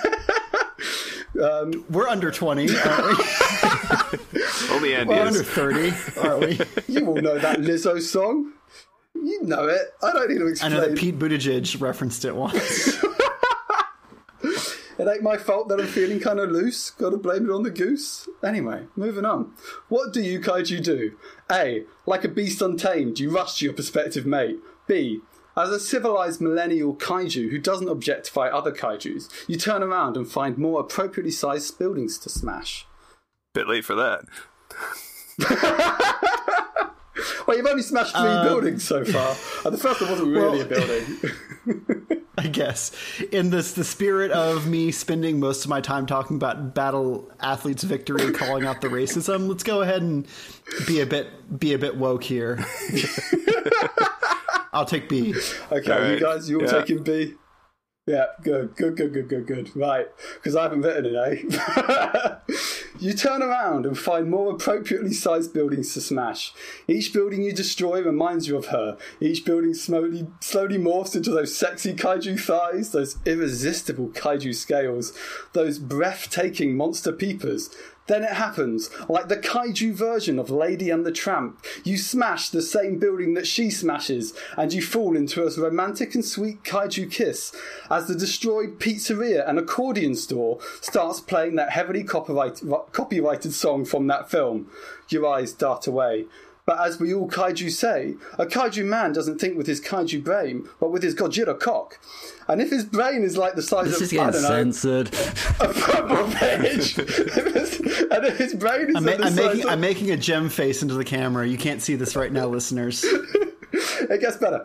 And if his brain is the size of, like, I don't know, a football pitch, then his penis might be the size of, like, a jumbo jet. And boy, is it ready to board. Looking over to his mate, you would see that she was also well up for it, as this was a tanned Gyaru kaiju, which we all know is, like, so thirsty. I thought this was the politically correct kaiju. I don't think this is... Yeah, I thought we went the woke route, and now look what's happening. No. My video's not frozen. I'm just staring at the camera in utter bafflement, making the like skeptical little girl in her car seat face, where she's like, Well, you got to get more skeptical in a bit. What proceeds next is possibly the most vivid and graphic mating scene ever, killing thousands, if not millions, in the proceedings. You hump your way all the way down to Kyoto, bone straight through Osaka, and then erupt over Okinawa, an event which will soon become to be known as the Great White Wave of Okinawa, an event that the Japanese government will have to provide a national apology as it gets mistranslated in Western media. Satisfied that your monster balls are empty, you fuck off back to the sea. What was even the point of all this? I don't know. Congratulations! Congratulations! You are the best kaiju, and you win the kaiju crown thing. On to your next adventure, or whatever. Kaijus are fucking dumb. There you go. That's my opinion of kaiju. Andy, can I respectfully say the next time that you make one of these games, can you just beat off beforehand and kind of get it out of your system, and then you can make the game. I just had the idea. And then Jeff's picture disappeared. Oh god. Okay, remember, Remember, rate, review, and subscribe to us on iTunes. Find us on don't Twitter. Don't base your rating on this specific part, though. No, give us give us a 1-star rating. I don't care. Rate us, please. It's so good for our discoverability. Yeah. This episode is not indicative. We have a very good Utena rewatch. We have our Monogatari series, which is pretty horny, but does not ever come to the point of describing cum as the Great White Wave. Find us on Twitter at KeyframesPod. You find us on Facebook, search for Keyframes Podcast. Email us questions about why we let Andy on this podcast at keyframespodcast@gmail.com. And of course, tell a friend not to listen to this podcast. Tell them to skip the last 5 minutes. The funny thing is I'm also the person who does the emails, so I'll fucking be reading them. So please do send them in. I'll be thrilled. God damn it, Andy. Let's say goodbye. Goodbye. Goodbye.